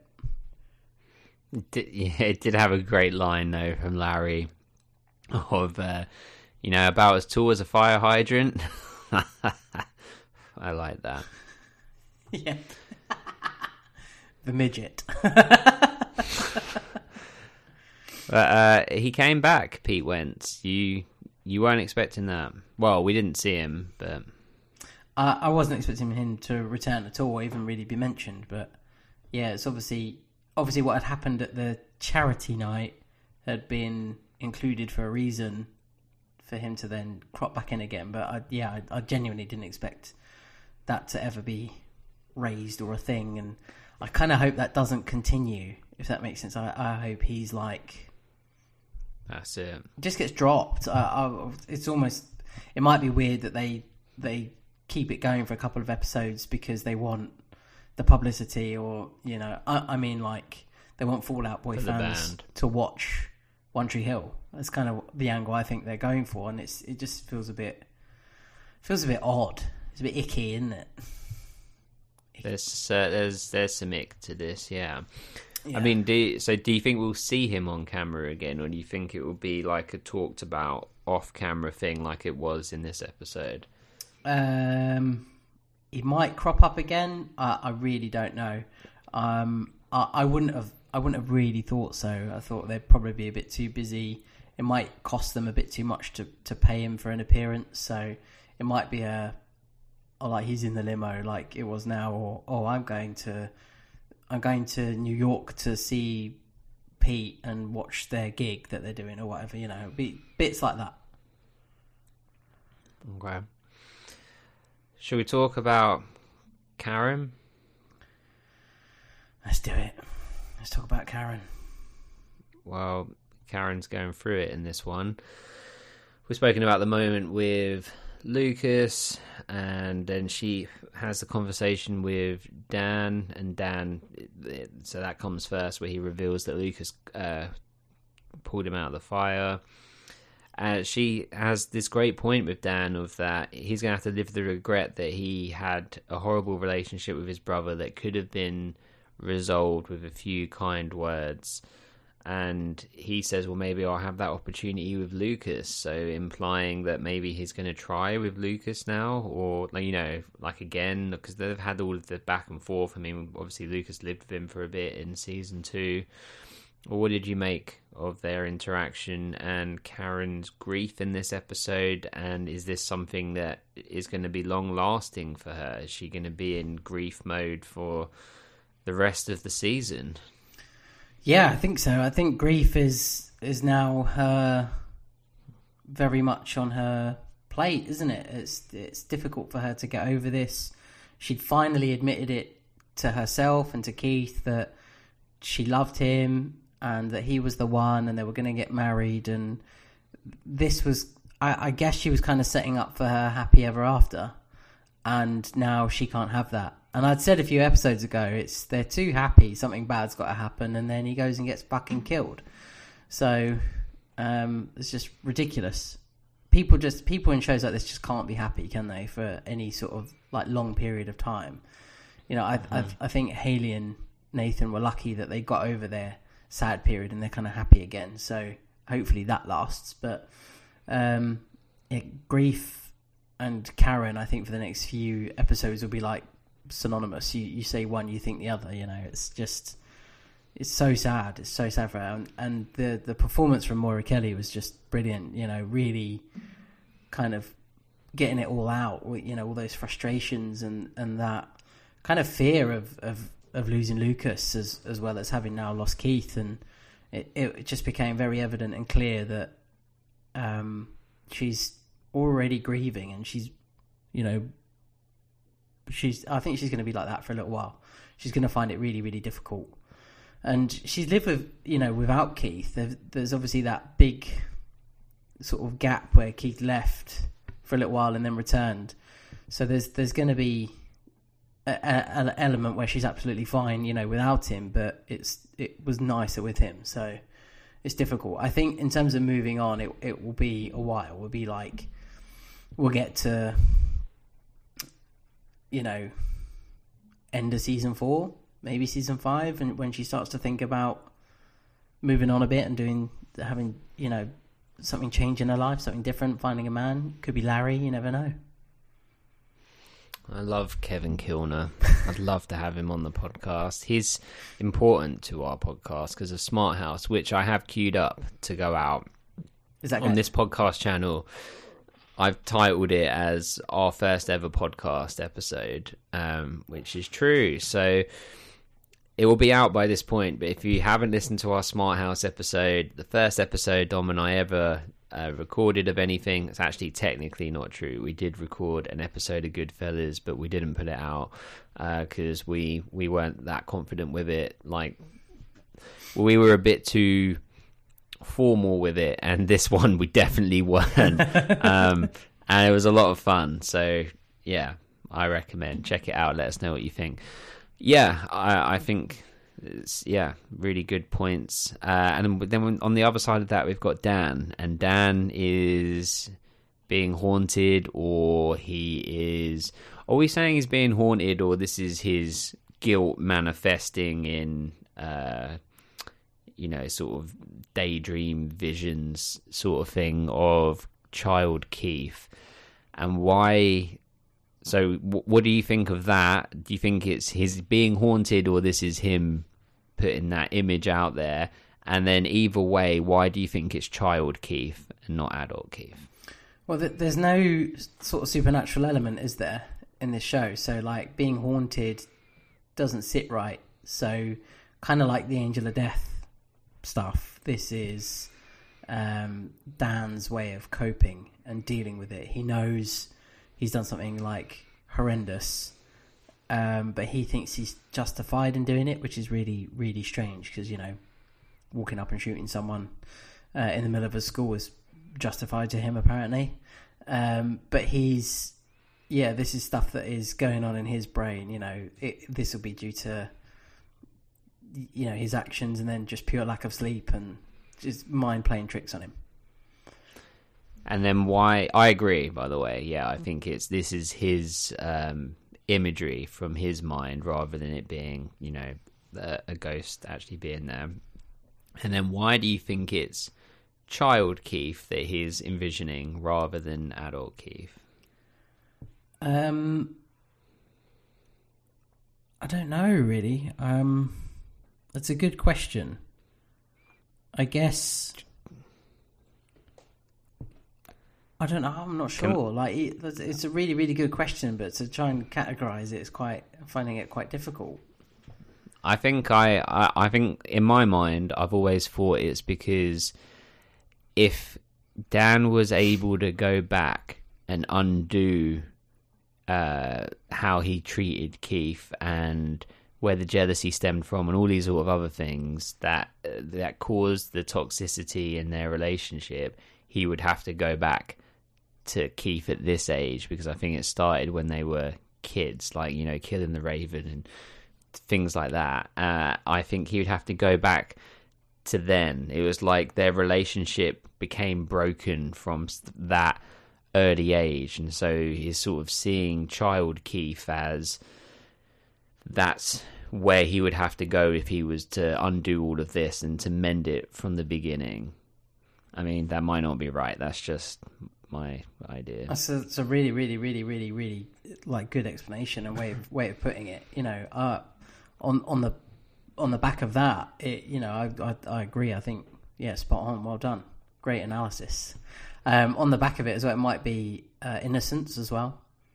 There's a level of innocence within a child, isn't there? Within this perception of young Keith. You know, this young Keith hadn't done anything wrong, so maybe he knows somewhere deep down it wasn't Keith that did it, but he's blaming him anyway. And the projection of the younger version of himself is a projection of Keith's actual innocence. Yeah, and the fact that like Keith treated him so well, like as a kid as well, like he was coming to Dan's defense when we had the flashback of them as kids by like the swings, and as they got older they became more separated, right? And it became more of a back and forth, like bitter relationship from both sides. But as kids, Keith was seen to always be in Dan's corner, so he's sort of looking at him from that perspective. Correct me if I'm wrong, because I listened to it while doing dad duties earlier, but Dan spat on Keith's grave, right? He does, yeah. That is crazy. It's kind of when he has that breakdown moment at the end. He says, you know, this you started the war and I ended it, and it was that kind of moment. And really, he's really fighting his own demons here, because he's seeing young Keith running around this graveyard, and it's freaking him out, and it's weird. And this is the kind of the moment where he like rises out of sort of nowhere as well, and it freaks him out, and it's clearly causing him great distress, and his way of dealing with it is to get angry and go, no, I've done the right thing because you tried to kill me, and I've hit back, and I've won. I'm Dan, I'm the best. And it's and then spitting on the grave is just the ultimate insult to injury. It's great. He's really lost it in that moment. Really lost it. Yeah, I was wondering if the spitting was a improvised moment by Paul Johansson, because it looked a little bit like maybe he was just in the moment of the performance and did it, but who knows? So we've sort of spoken about your prediction for Dan's journey. Let's move over to kind of the final piece of the puzzle of this, really, which is Nathan and Haley. So it starts with them having sex instead of going to Keith's wake or funeral, like, or being late because of it. And I guess the point being that life's short, life's precious. create new life.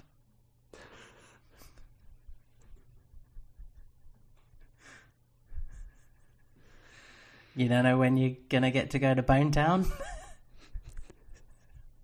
Is that what you get? Life's short.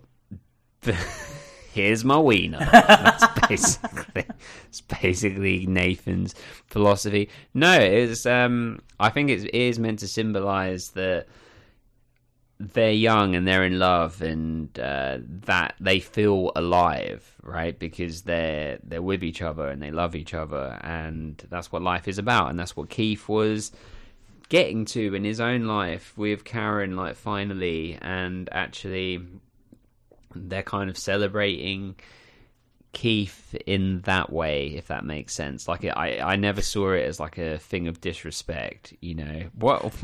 Just Nathan going, I'm doing this for you, Keith. I'm celebrating your life through Haley with my wife. Oh dear. So, yeah. What did you make of it? I mean, their whole episode is very much like Haley just constantly saying, how can two people be so in love? I can't believe I'm so in love. It's not Haley James. It's forever Haley James Scott. There's a lot of whispering, talking into whispering. Brooke does it. Okay, I want you to note this, and this isn't like a... what's the word? Jab or insult to Sophia Bush or anything like that, but it's something that there's two things that I always note about her that start to creep in from like this point sort of going forward, and about her performances. And maybe it's a character choice, maybe it's that she just thought that this is a Brooke thing, I don't know. This might just be a real life thing. I haven't seen her in you know, other things to be able to tell you. Again, she's a wonderful actress. But two things to note, and just to see if you notice them as well. One, she starts this habit of, and it happens in this episode, of saying things like, you know, go on, be in love. She'll like say the thing and it ends in a whisper. Like, you know, I just want everything to be okay, you know? Did you notice it? It like starts normal, ends in like a whisper. Yeah. I had started to notice it, and Haley's whispering in this episode, I was thinking, why is she saying everything like that? I actually spent that like a lot of time thinking, why is she talking like that? It seems so strange. Right, but you know I'm talking about Brooke, right? Yeah. But you're saying Haley as well. Yeah, both of them. Okay, and then the other thing with Brooke, it hasn't quite started yet, but her voice like changes and becomes very like raspy. Yeah, how did you know I was going to say that? Because she's in Chicago. Because she's in Chicago PD, they have crossover episodes with Chicago Fire, and she's really raspy and quite whispery in that as well. Her voice is definitely different from One Tree Hill to like later in Chicago Fire. So I can imagine that's what happens going forward in this. But I don't quite understand because, and you listen to Drama Queens, like, you know, with timestamps of spoilers, thank you, Sarah. She doesn't speak like that on Drama Queens. Maybe it's a performance choice. She thinks she's going to sound a certain way. I don't know. But I get that for a character. Like, if you come in saying, okay, for this character, I'm going to do this voice or whatever, that's fine. But you... Hi, Simon. I'm going to talk like this week.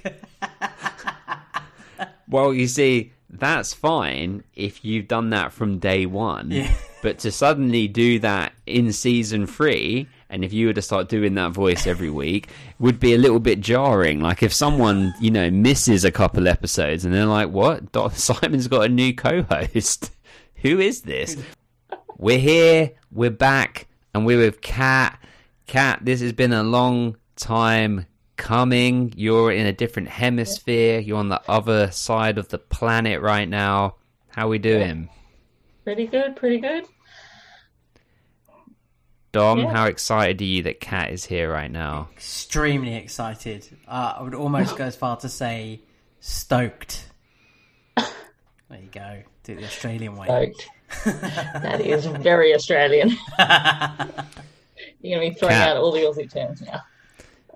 The fact that you're here, we've even broken the champagne out because this is big times. I feel so special. I just, as you are, as are all of our ravens. But you know what aren't special? Pigeons, because why, Dom? They're common. And they're filthy. Kat, this is a big episode, but we need to know your backstory, your One Tree Hill story, as well as your 5 favorite TV shows, bad movie, good movie, all of that business. So talk to us about One Tree Hill. How did it enter your life, and then why is it a special show for you? I just remember seeing the adverts for it. I'd seen Chad on Dawson's Creek and Gilmore Girls before, so I knew of him. I had also seen James in something. I can't remember what now, but I recognised his face when I saw the advertising. I was like, Chad, James, this looks like a good show. You know, teen soap drama. That was all the rage, and I just watched it. Sadly, Australia didn't agree with me because they cancelled airing it after about 8 or 9 episodes later. I think we got up to your infamous Keeping Up Appearances episode, and that was it. But then I think I just remember. I can't remember if it was early. I just remember seeing the DVDs. I can't remember when. I think it was maybe when season 2 was released. So I watched season 1 and 2 together, or season 2 was only like a few weeks away from releasing when I saw season 1.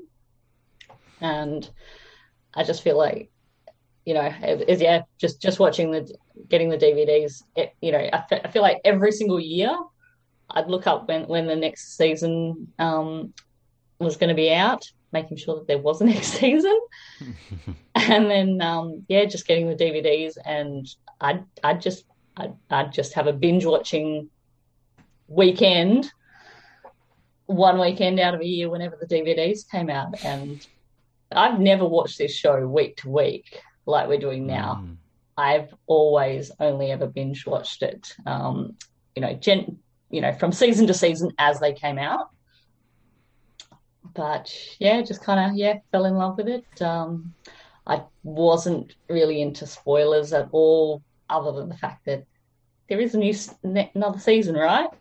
And I can probably count on one hand the amount of spoilers that did funnel through to little old Australia before I got to them. But I had zero idea about the 316 episode. I didn't even have a Simon telling me in my ears about Jimmy coming back and a shooting or anything. I had no idea. And so that I remember very, very clearly. And I remember watching 316, and it just happened. I just remember that it fell, on my binge watching weekend. That was going to be the last episode on a Saturday night. It was nearing midnight when I put 316 on. I was just like, okay, just one more. And then Jimmy lifted that gun, and I was just like, what? What is this? And then I immediately stayed up and watched 317 because I could not. You had to know. I love that. You had to know. There's so many times I've had that feeling when it's like, okay, I should go to bed, and then something happens. Oh no! And now now I'm here till 4 a.m. Oh, that was definitely me with season 9.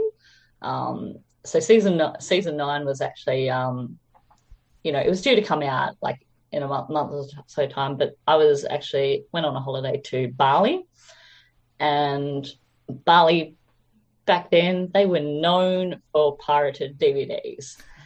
And so I saw the pack there of the season 9 DVDs. I was just like, oh, this isn't releasing for another month in Australia. These DVDs will never work. And, you know, this was back in the day when we all had DVDs on our laptops. And I was meant to go out for the night at Bali. I was, you know, getting ready to go out. Then I was just like, oh, let me just pop this DVD. I just want to know if it works. And then I spent the entire night, every single episode was just, no, I just want to make sure that this DVD works. I just want to make sure that the episode works. And every single episode in season 9 got me completely into it. And I was just like, yep, this is the show that I love.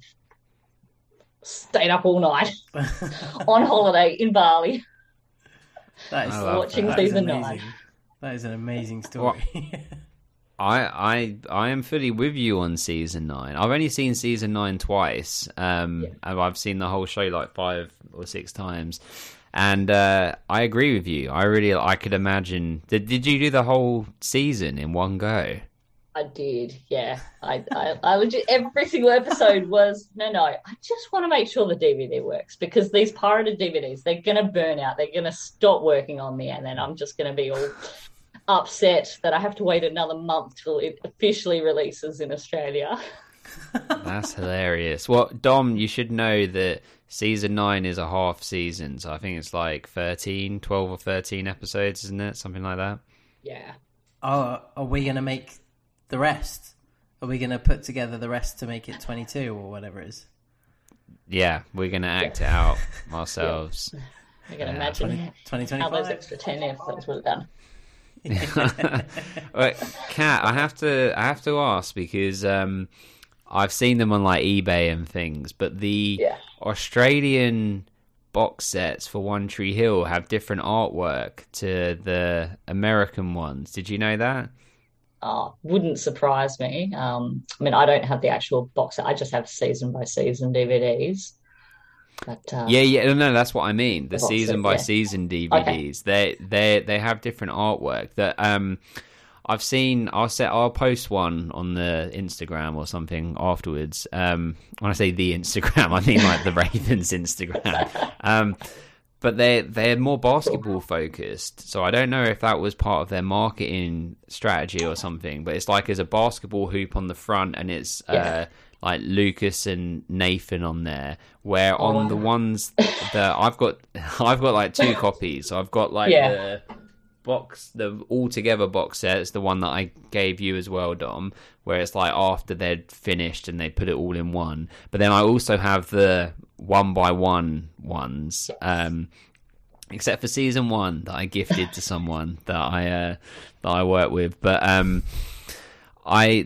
those box sets are more like have the core like 5 on there, and it's kind of a little bit more like focused with like the women on there, and maybe sort of trying to go towards more of a female audience. So are the box sets that you have, are they the more basketball heavy ones? Nah, definitely not. It's definitely more the teams on the front. I think the season 1 is just the 5 of them lounging together on a bed or something. Which never happens in the show. No, it doesn't. Oh, amazing. Well, Dom has a question burning on the tip of his tongue. Kat, 5 TV shows that you couldn't live without. What are they? Please tell us. And One Tree Hill doesn't have to be on there. We're allowing that as the rule now. This is on One Tree Hill Island. You can take 5 other TV shows. So there we go. I like that. Oh, well, I wasn't prepared for that, because One Tree Hill is definitely on my top 5 list. You get that as a given. You can have One Tree Hill, but 5 others. I mean, definitely my top shows would be Buffy the Vampire Slayer and Angel. OG fan of those 2 shows. I got to interrupt you quickly, because I've got if you like Buffy, I think I've told you this before maybe, but there's like a podcast network that I love. It's like my favorite, Yeah. Besides ours, of course, but that's too narcissistic. But they do a Buffy one, and I've never watched Buffy, but I love all the podcasts that they do, so I know that it would be good. It's called the Sunnyside Stacks. Okay. Oh, yes. Yeah. Yep. I think I have listened to that one. Yep. Yeah. Oh, you have listened to it? Yeah. Oh, crazy. Yeah. But, no, yeah. I love those two shows, and, I'd love to do a podcast on them. And have you seen them, Buffy? I've watched pretty much all of Buffy. I didn't get into Angel, so Buffy I know a fair amount about.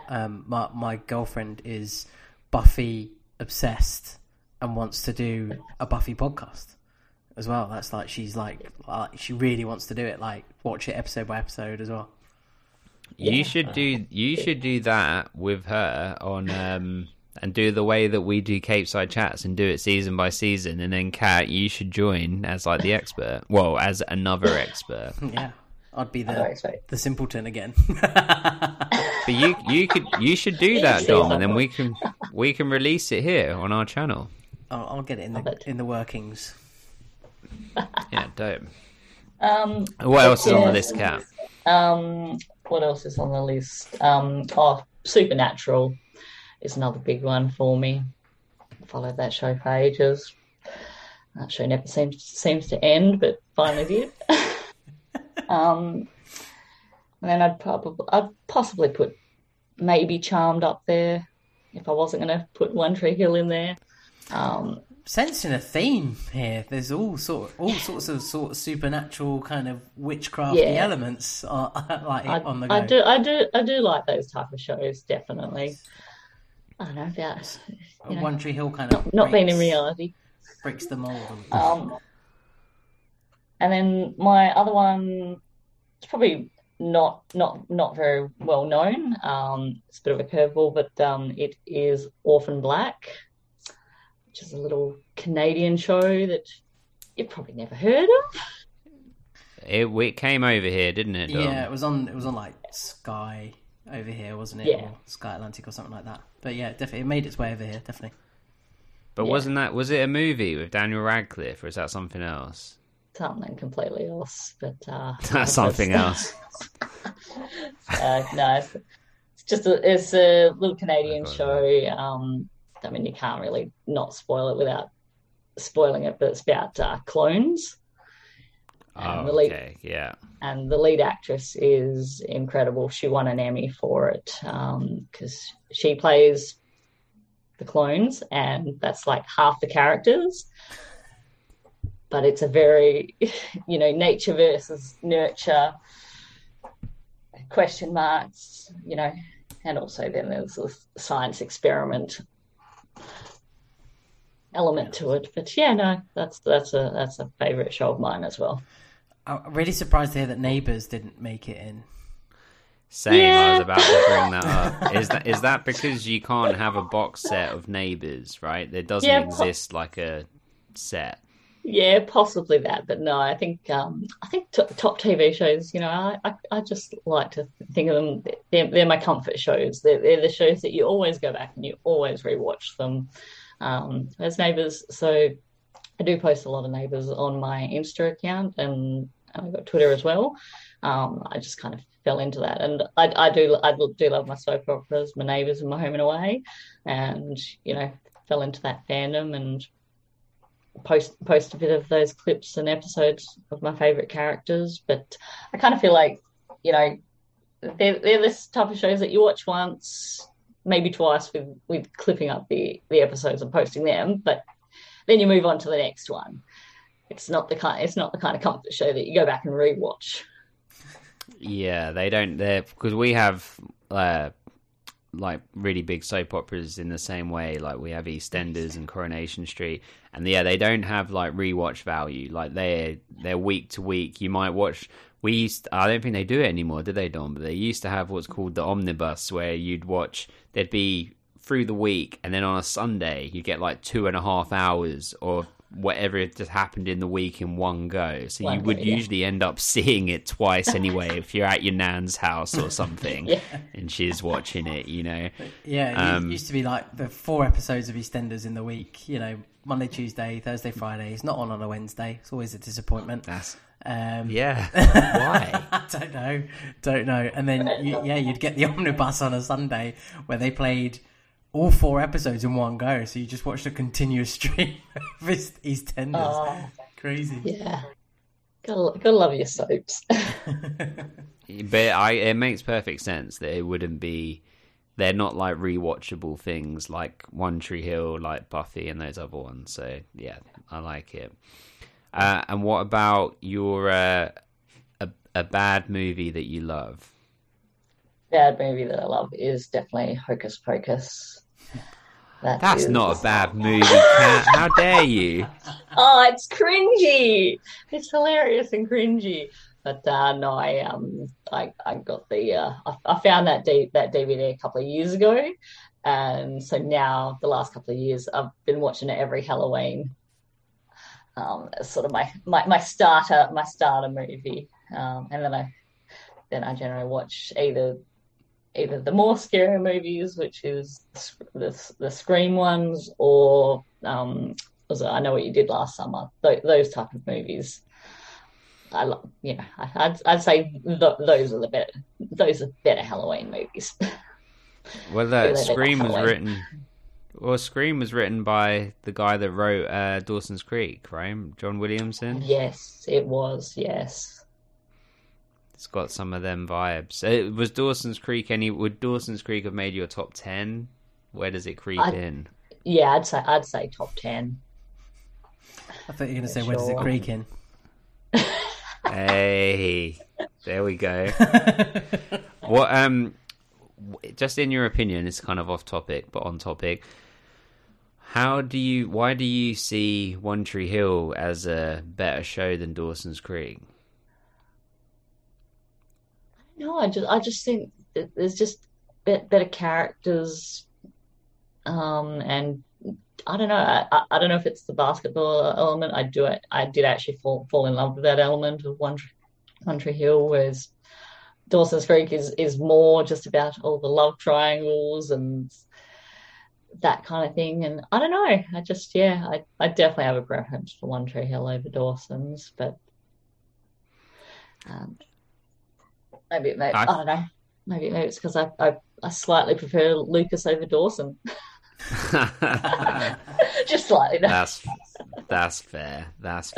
I think that the basketball element does add so much because, there's a lot more to come. Like we've barely scratched the surface with the basketball, Dom. You should know this. There's so much more to come. It's so good. And it becomes even further integral to the show, I think. But it's kind of underpins everything that happens, really. So yeah, I agree. I mean, it completely inspired me within my own love for that sport. So yeah, I'm fully with you. And then the last 2 questions before we go into this, Kat. It's like we have to grill everyone on their... Well, this is like initiation, isn't it? It is initiation. Who is your favourite overall character of One Tree Hill in the seasons that Dom has seen? And then secondly, which is your favourite overall season? And that can be any of the 9. Nathan is definitely my favourite character. And as far as favourite season 4 is just a smidge better than season 3 for me. Ooh. They're so close. They're so close. I had to look at this. So I think it was in the last episode, I said there's another episode that rivals 316, like as in terms of my enjoyment for it, or like some of the shock and all this sort of stuff. And I had a message from Harrison, I believe, who said he had to check. He was like, was it this episode? And I was like, no, that is a great episode, but it's not that one. It's actually this one. Which, Kat, I don't know if you can guess which one I'm alluding to, but there's a big like shock and great episode in season 4 that I'm really looking forward to talking about. I hope we're talking about the same one. I bet we are. That is probably as much as I love 316. 316 is amazing. That one in season 4 probably is just a smidge better for me. Yeah, I think we are talking about the same one. It's so good. It has everything. Dom, you'll get it. You'll be there. Hope so. Look at him. He's just like, I don't know what's going on. And then, Kat, I have to commend you on your commitment to our podcast, because every single episode that we put out, you always give great feedback on and with your perspective and what you think, and your opinion on the things that we've said and all of that stuff. And I love it, because that is the perfect engagement that we always want to have with people, because I started this podcast apart from to spend time with my good man Dom here, but also because to have these conversations that I've never had about One Tree Hill. So to have them like with you and other people that have become friends, it's awesome. So I really appreciate that. Oh, you're very welcome. I just think, people need to show a bit of appreciation for content, not just you guys with this podcast, but in general. When people put out content, they put their heart and soul in it. Appreciate it. Give them a review. Yes, Kat. Well, we appreciate you. Thank you. And I can't believe you listened to that Sunnyside Stacks one. That's amazing. What other One Tree Hill? Did you listen to Tree Hill Talk and River Court? Like, were you up on them? I did listen to Tree Hill Talk. I think I feel like they may have posted something that actually linked me, guys, to your podcast very early on when it started. So I probably wouldn't know about you guys without them. Excellent. River Court is on my list to play. I definitely checked it out for the first couple of episodes, and it's a really good podcast. I think just knowing that a podcast didn't wrap up, finish, kind of ended. I was like, okay, that one can wait. These are current ones. Let's listen to the current ones, and I'll go back to that one. Fair. Yeah, I think that is difficult. When you see that a podcast didn't make it, it's like, you're gonna get disappointed. But I will say that it's really good. Like, I think it has the best production value in terms of the quality of it. Because Ryan is a sound engineer, so it sounds really professional. This would be like Dom if like your brother was producing us, because Dom's brother also a sound engineer, right? He is, yeah. Very cool. And I am not a sound engineer. So No, my brother, we could send him the audio and say, make this sound really good and stuff like that, and he'd be like, yeah, no problem, easy. And he'd send it back to us, but then he'd charge us, because that's how horrendous he is. He'd be like desperately trying to take money off me. Such a meanie. Terrible siblings. Just pull a Dan Scott. Find him in the hallway. Oh no! Scott. I'd be getting shot by him, definitely. Oh, but they said Lex just put a thing out just yesterday on their story saying, go and listen to the best One Tree Hill podcast out there, The Ravens. So it's official. People are recognizing what we got going on here, because we are the People's Podcast. And Kat, you are the people. 2025, we're going to be in a diner at like 3 a.m, and you won't have to be watching season 9 in a hotel room, because we'll be watching it on a portable DVD player while I'm getting a round of milkshakes in for everyone, because that's the sort of fandom that we're involved in. What I'd really like to like within that is to have the DVDs from Bali, if we could watch those. If you could bring them, Kat, that would be. That would make me really happy. Yeah. If someone's got a portable DVD, then maybe they'll still work. Or putting them in and going, will it work? Will it work? We'll just keep going until it doesn't. We have to check every episode. That's how this works, right? The whole binge. It's about checking the episode works, and then I'll stop playing it. I'll go to bed. No, I'm into it. Well, Kat, will you bring them? I actually need to see them with my own eyes. Okay, good. For sure. Okay, well, good. Well, let's get into the episode. So, Dom and I have pretty much talked. We've pretty much talked through all of it, but we need your perspective on everything. But the only bit that we haven't really we were just sort of touching on is Nathan and Haley.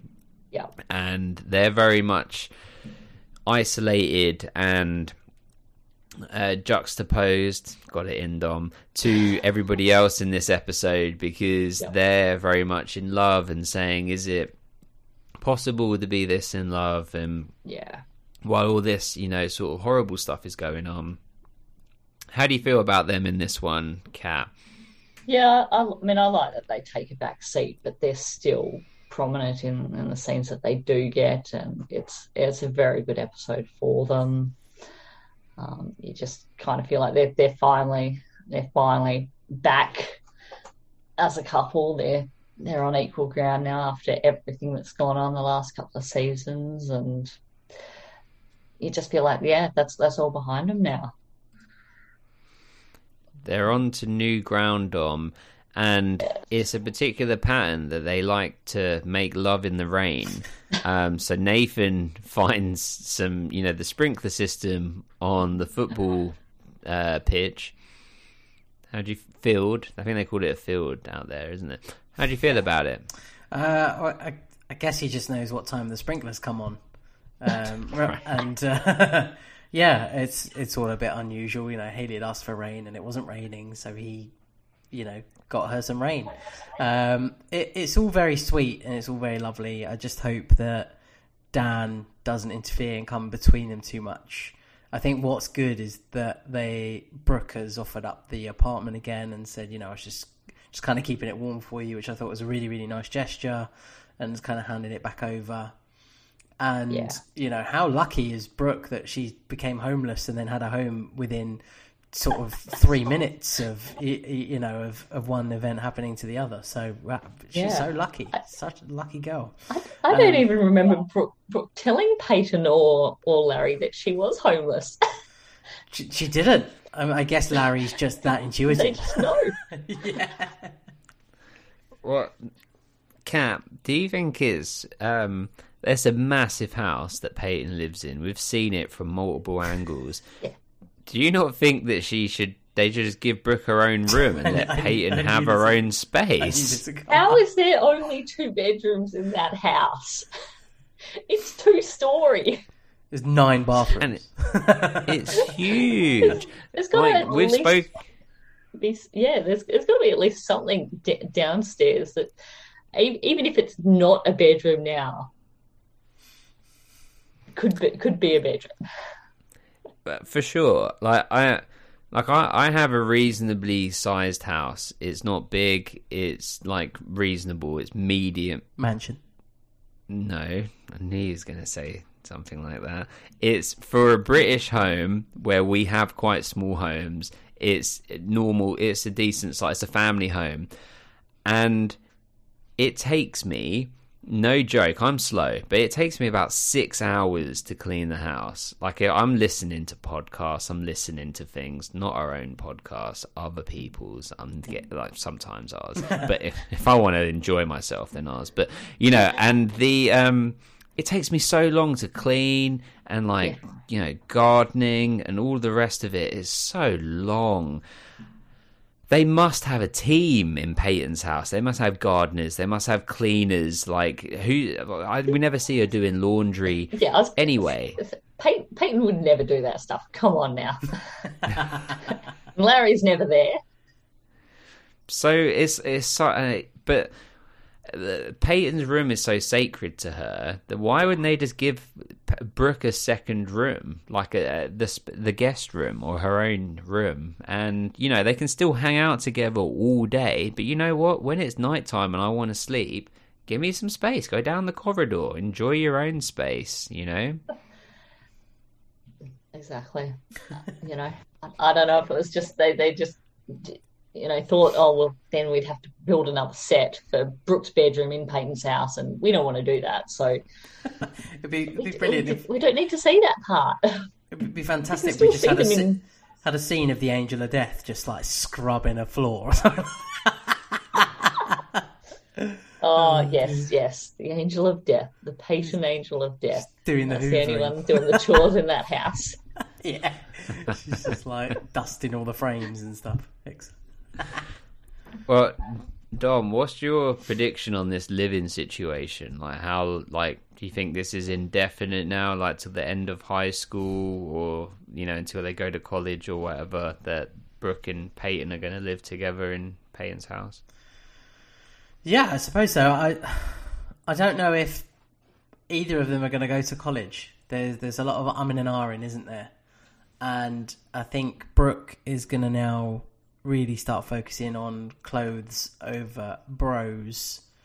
So this is a really good opportunity for her to be kind of settled somewhere and start creating and making, and maybe having some art or arty input from Peyton. So it might be something they collaborate on a little bit and kind of operate fairly well together. But there's got to be a point where they can't be in the same room as each other anymore. You know, Brooke's too, for want of a better word, horny to be able to survive in a room with Peyton for, you know, just the two of them for that long. So it's good while Larry's kind of away. She's got, you know, someone else there to look after her, because, you know, anyone can just wander in, and her open door policy. And I kind of think it will last a little while, but I don't think we'll get beyond season 4 and they're still living together in one room, at least. We'll find out. We'll see what's happening. Maybe they'll be in a round bed if Brooke gets her way. If I think of a round bed, it just reminds me of Austin Powers on the plane, and it's like revolving around. But okay, so Haley and Nathan, that's kind of it. They're just continually like in love. Like you said, they're getting the apartment back. I mean, Kat, let's touch upon some of the characters you haven't been able to talk about. So Lucas he's gone through a lot of stress in this episode. We talked about, you know, the whole situation of him kicking the memorial over in the hallway. That's for Jimmy, and sort of snapping at Mouth because he brought up Jimmy at Keith's wake in his mother's house. How do you feel about Lucas in this one? Do you think he's validated in feeling upset about, you know, just how he's been feeling in this? Oh, 100%. You know, I mean, as we saw it, you know, I mean, I remember first watching it going, oh my God, they're blaming this on Jimmy. Are you kidding me? But then I was just like, of course they would think that. They have no other reason to suspect anything else went on. So yeah, he is vindicated for thinking that Jimmy killed Keith. Keith was, you know, practically his dad. And yeah, the way that Lucas, I mean, his whole journey throughout the episode is pretty good episode for him. And you know, when he actually arrives, you know, in those final scenes where he makes the choice to go to Jimmy's funeral, you know, that scene with him and Karen in the kitchen, and we see him walking in his suit, that is actually my all-time favorite Lucas moment. Him making that decision to go to Jimmy's funeral because it's what Keith would have wanted. Yeah, that's a great point. And that in a nutshell is Lucas at his best. Yeah, that is exactly why I love that moment so much. It's such a small scene, such a small moment, but that is just, you know, that is one of his best character moments ever. And you just see him throughout the episode to reaching that decision. Yeah, because if you think about how hard that must have been for him to do, but when he does it, he's not doing it with any. He's not doing it under like grimace or anything. He's doing it full-heartedly. Like, to Jimmy's mum, she wouldn't know that has been a difficult decision for him. Like, he's sort of gone into it full-heartedly and just kind of shows the morality and this good nature of his character. And I think people give him such a hard time. Like sometimes I've looked at the Reddit forum. Have you ever been on the Reddit forum for One Tree Hill, Cat? Not on Reddit, no. It can be a dark place, but there's so many forums on there. I went in there once and posted our podcast and said, hey, if you like One Tree Hill, you should listen to this. Oh no. And yeah, it was okay. But I looked at, and we've been mentioned on there a few times randomly, about some of the interviews we've done with like Paul Johansson and stuff. But there's so many like threads on the forum that's just like, this is why I hate Lucas. This is why Lucas is the worst character. This is why Lucas, is garbage and this, that, and the other. And I really feel like it's not fair on his character. I think he is a great, obviously he's like my favorite, but I think he's a great character, and it's for reasons like that. I mean, Dom, does it make you feel any which way? I'm really sorry. Can you just say that last bit again for me? Just Lucas, how do you, like, in that final moments, how do you feel about him? So, in terms of going to the funeral? I really like what you were saying, what both of you were saying about Lucas. So, Kat, that it's your favourite moment of him, and that's really nice. It just kind of means that maybe he's a bit douchey for the rest of it, but no, I don't mean that at all. It is a really, really nice moment. And Simon, what you're saying as well is that there's no pretense. He's not going under any sort of pretense, or there's no hidden agenda. It is, he is being exactly like you said, full-hearted, wholeheartedly going to this funeral because this is someone that was his friend. And I think this is a measure of two people. It's a measure of the man that Keith was and the father figure that he was, and the way he has managed to kind of educate and bring up Lucas in such a way that Lucas is now taking that on. Lucas has taken on that mantle of being that better person and getting to that moment, that situation of, okay, I had that little breakdown, I had my issues with it, but I need to be kind of supportive for my friends now, because my friends still cared about this guy, meaning Jimmy, want to go to the funeral. And I'm the blocker for them to do that because I've made it very clear that I don't want his name spoken in my house, and I don't want anything to do with him. And now they're in an awkward situation. Actually, I need to do the right thing, and the right thing is this person was struggling. This person was in a lot of pain, and some of that might have been caused by me, meaning Lucas. And I need to go and be there for the people he's left behind. And that is now the measure of the man that Lucas is. And Lucas really peaks and troughs for me. He goes up and down, up and down. He's the ultimate roller coaster of this series. Nathan has kind of started at the bottom, worked his way up, and just kind of stayed up there for now. He's not really reverted back too much as being the nasty teenager that he was. Whereas Lucas really goes through these waves of being the most supportive person to being really quite challenging to then being the most open and supportive person again. And hopefully this is now his way of becoming that Keith figure. I hope from now I start to like him. But what's he done that's been challenging? Tell me some of his challenging moments. Well, he cheated on Brooke with Peyton. Like, that's kind of what I'm getting at.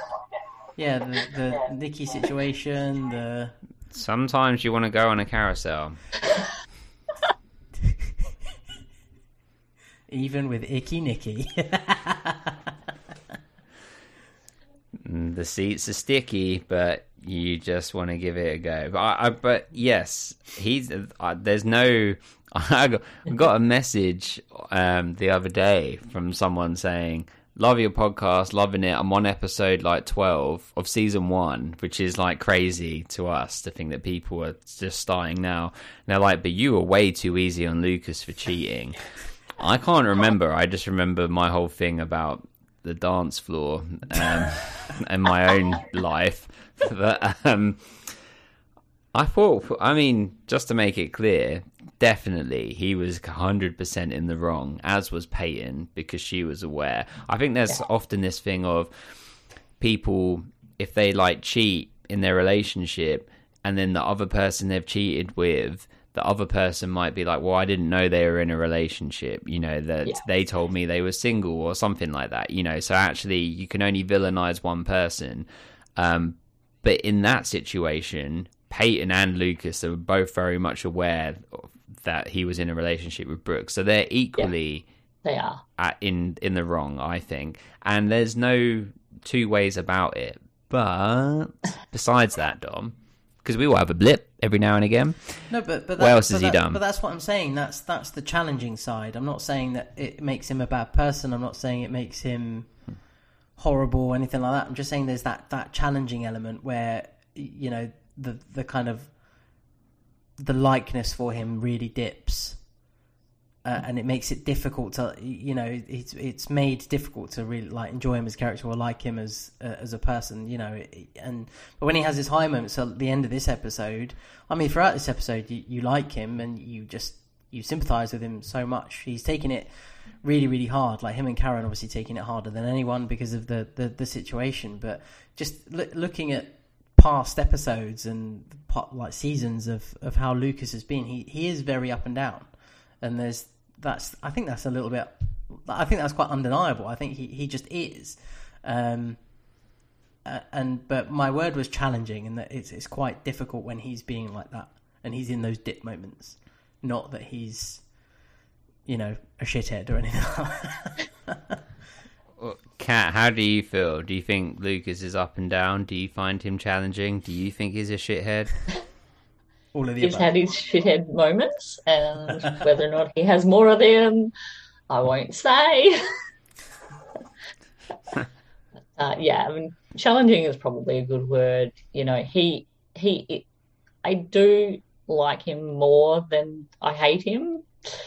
Hate's a strong word, but dislike. But he definitely he has his good moments, he has his bad moments, but I think that makes a good character, and you can see the difference in this episode when he has that scene with Karen, and he's practically breaking down because he feels responsible for what happened to Keith, and he's just like, if I hadn't gone into that school, he wouldn't have come in after me, sort of thing. And so he has his moments, but challenging is a good word. I think challenging. I agree. I think challenging is a good word because a lot of teenagers. Well, but Kat said it different. Challenging teenagers are challenging. I would imagine there were periods where my parents would say Simon was a bit challenging. No, they said you were challenged. There's a difference there. Very good. Sorry, my friend. Very good. Sorry. Very good. Couldn't let it Very pass. good. No, it was good. Well done. Well done, palindrome. Kat, you'll understand why he said that when you listen back. Touche. I lost my point. Yes, challenging. I'm sure that my parents would say, Simon was a bit challenging. I'm sure my wife would say, at this point, we've been together for 12 years. I'm sure that she would say, at this point, he was a bit challenging. I think that's a bit realistic. You got to take the good with the bad, and sometimes the bad influences the good. If by going through those bad times and then learning from them, you can become a better person. I think there's something to be said about, you can have people that go through life in a flat line. They don't ever challenge the status quo or anything. They're just flat. And then you have some people that they go up, they go down, they go up, they go down. They stay in the middle a little bit, up, down, up, down. And I've kind of come to the conclusion that I'd rather have some peaks and valleys than just be on a flat road, because at least I get that you get the highs as well as the lows, and it's difficult because when you have them lows, it feels like you'll never get back to the highs again, you know. But I think lived experience is what life is about, you know. I feel like I've just babbled a little bit. Did it make any sense? It did, yeah. Yeah. It did, yeah, definitely. And you're right. You're exactly right in what you're saying, that the bad moments in anyone's life, or the difficult parts, can shape you and mold you to help you learn and not do that again, or do it differently, or just edge you to being a better person. And that's something that we've talked about a lot. You know, you talk a lot about your stories and things that have come up in your life that you've then kind of changed your ways, or done something differently. And I think that's to be commended, definitely. If you're someone that can recognize that as well. There's a lot of people out there that can't recognize it and don't know when they're being difficult or not understanding something and acting out, and they don't change, and they don't they don't go the other way and go, I'm going to make this better, and I'm going to do something different because that's not right, or I shouldn't behave that way because it's not fair on these people or those people, or whoever that may be. And it comes back to, with Lucas in particular, it comes back to like his reliability, is that he's always going to learn from his mistakes, but he is still the most reliable person on the show. I still, as much as he's not my favorite character, or not a character I like lean towards at any point really, he's still probably, if you said to me I had to tell someone a secret in this show, who would you tell? It would be Lucas, without a doubt, because I know that he would keep that secret. For sure. Sorry, Luna's in. Hi, Luna. Oh, look at it. Simon's got trousers on this week.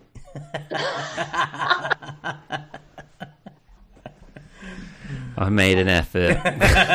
Just because Kat's here. That's it. Champagne and trousers. She usually does champagne and nothing. Yeah.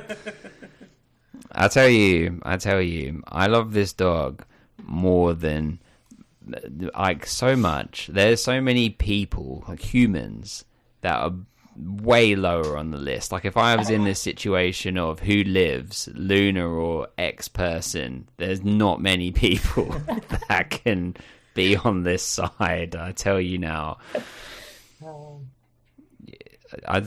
Best that you both don't ask which list you're on. Okay, moving on. I'm joking. No, not joking. Wait. Let's go into judgments, because Dom always has this tactic of leaving it so late that we have to suddenly agree with him because he is a bully and he doesn't learn from his own. Sorry, Dom, I'm talking. He doesn't learn from his own ways. He's very challenging, but no one ever tells him. Well, I'm telling you, Dom, you're challenging. So, if you enjoyed this episode of the podcast, and how could you not, then help us out and go to ravenshoops.net for all of your One Tree Hill movies and TV show needs. Why, Dom? Because basketballs go through hoops. But Kat, they also go through nets. Ravens. It's so reluctant. So cool. Ravens. It was cool. Nets. ravenshoops.net. We don't plug this anymore, I realise, Dom, because there used to be more to this. You can hit us up on social media, Dom. Has it been that long? On Instagram. At the Ravens Podcast, is it? I'm not. No, not the. It's just at Ravens. Okay. I'm not allowed to look at it. I'm not allowed to follow it. I don't know what it's called. You said it for 2 seasons. You can also check us out on Twitter. That's managed by Magdalena. Links in the description. And on Facebook, managed by Chloe. Links in the description. You can also find me at Simon Podcast. That's where actually active on Instagram. Dom, we don't plug your Instagram, do we? No, you can. People can follow me. Find me, follow me. I'll follow back. We'll have a chat. It's all good. He follows back, certified. Okay, well, you're on your personal one. Yeah. You have to find it though. It's elusive. Are you going to give the handle? No. It's a challenge. You have to actually get there. If you want to talk to me, you'll find it. Go on to mine and look on my followed. He'll be there. Cat promo. Where's your stuff at? You want my to follow me? Yeah. Cat doesn't even know her own. So Instagram. I know what it is. It's like cute babes 79 or something. Cute babe 79. I had it. That's me old bloody Hotmail. I don't know. My we all had one of those. Username that just followed me around forever. Yeah. No, if you love your Aussie soaps, get on that. Do it for Paul Robinson. Or come chat to me about One Tree Hill. Do it. Instagram. Okay, well, let's roll into judgments. We've got five minutes, so we'll have to roll this part quite quick. Kat, who is your favourite performer of the episode? Moira. She was good. She just tipped over against Chad for me. Fair. Yeah, she was really good. Can't front on that. Dom? Exactly the same. I picked Moira Kelly. I thought, what a fantastic performance. Just that broken woman kind of vibe, entity, whatever she was portraying just felt real. It's fantastic. So yeah, Moira Kelly. What about you, big man? I'm really torn between Moira... Michael Mully.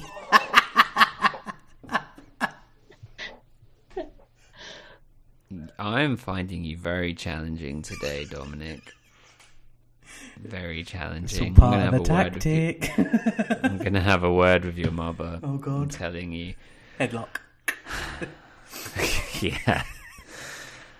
I'm torn between Moira and Chad. They're both so good, but my heart says that Chad has it this week. I'd like, for the iconography, put that thumb down. Put that thumb down now, Dom.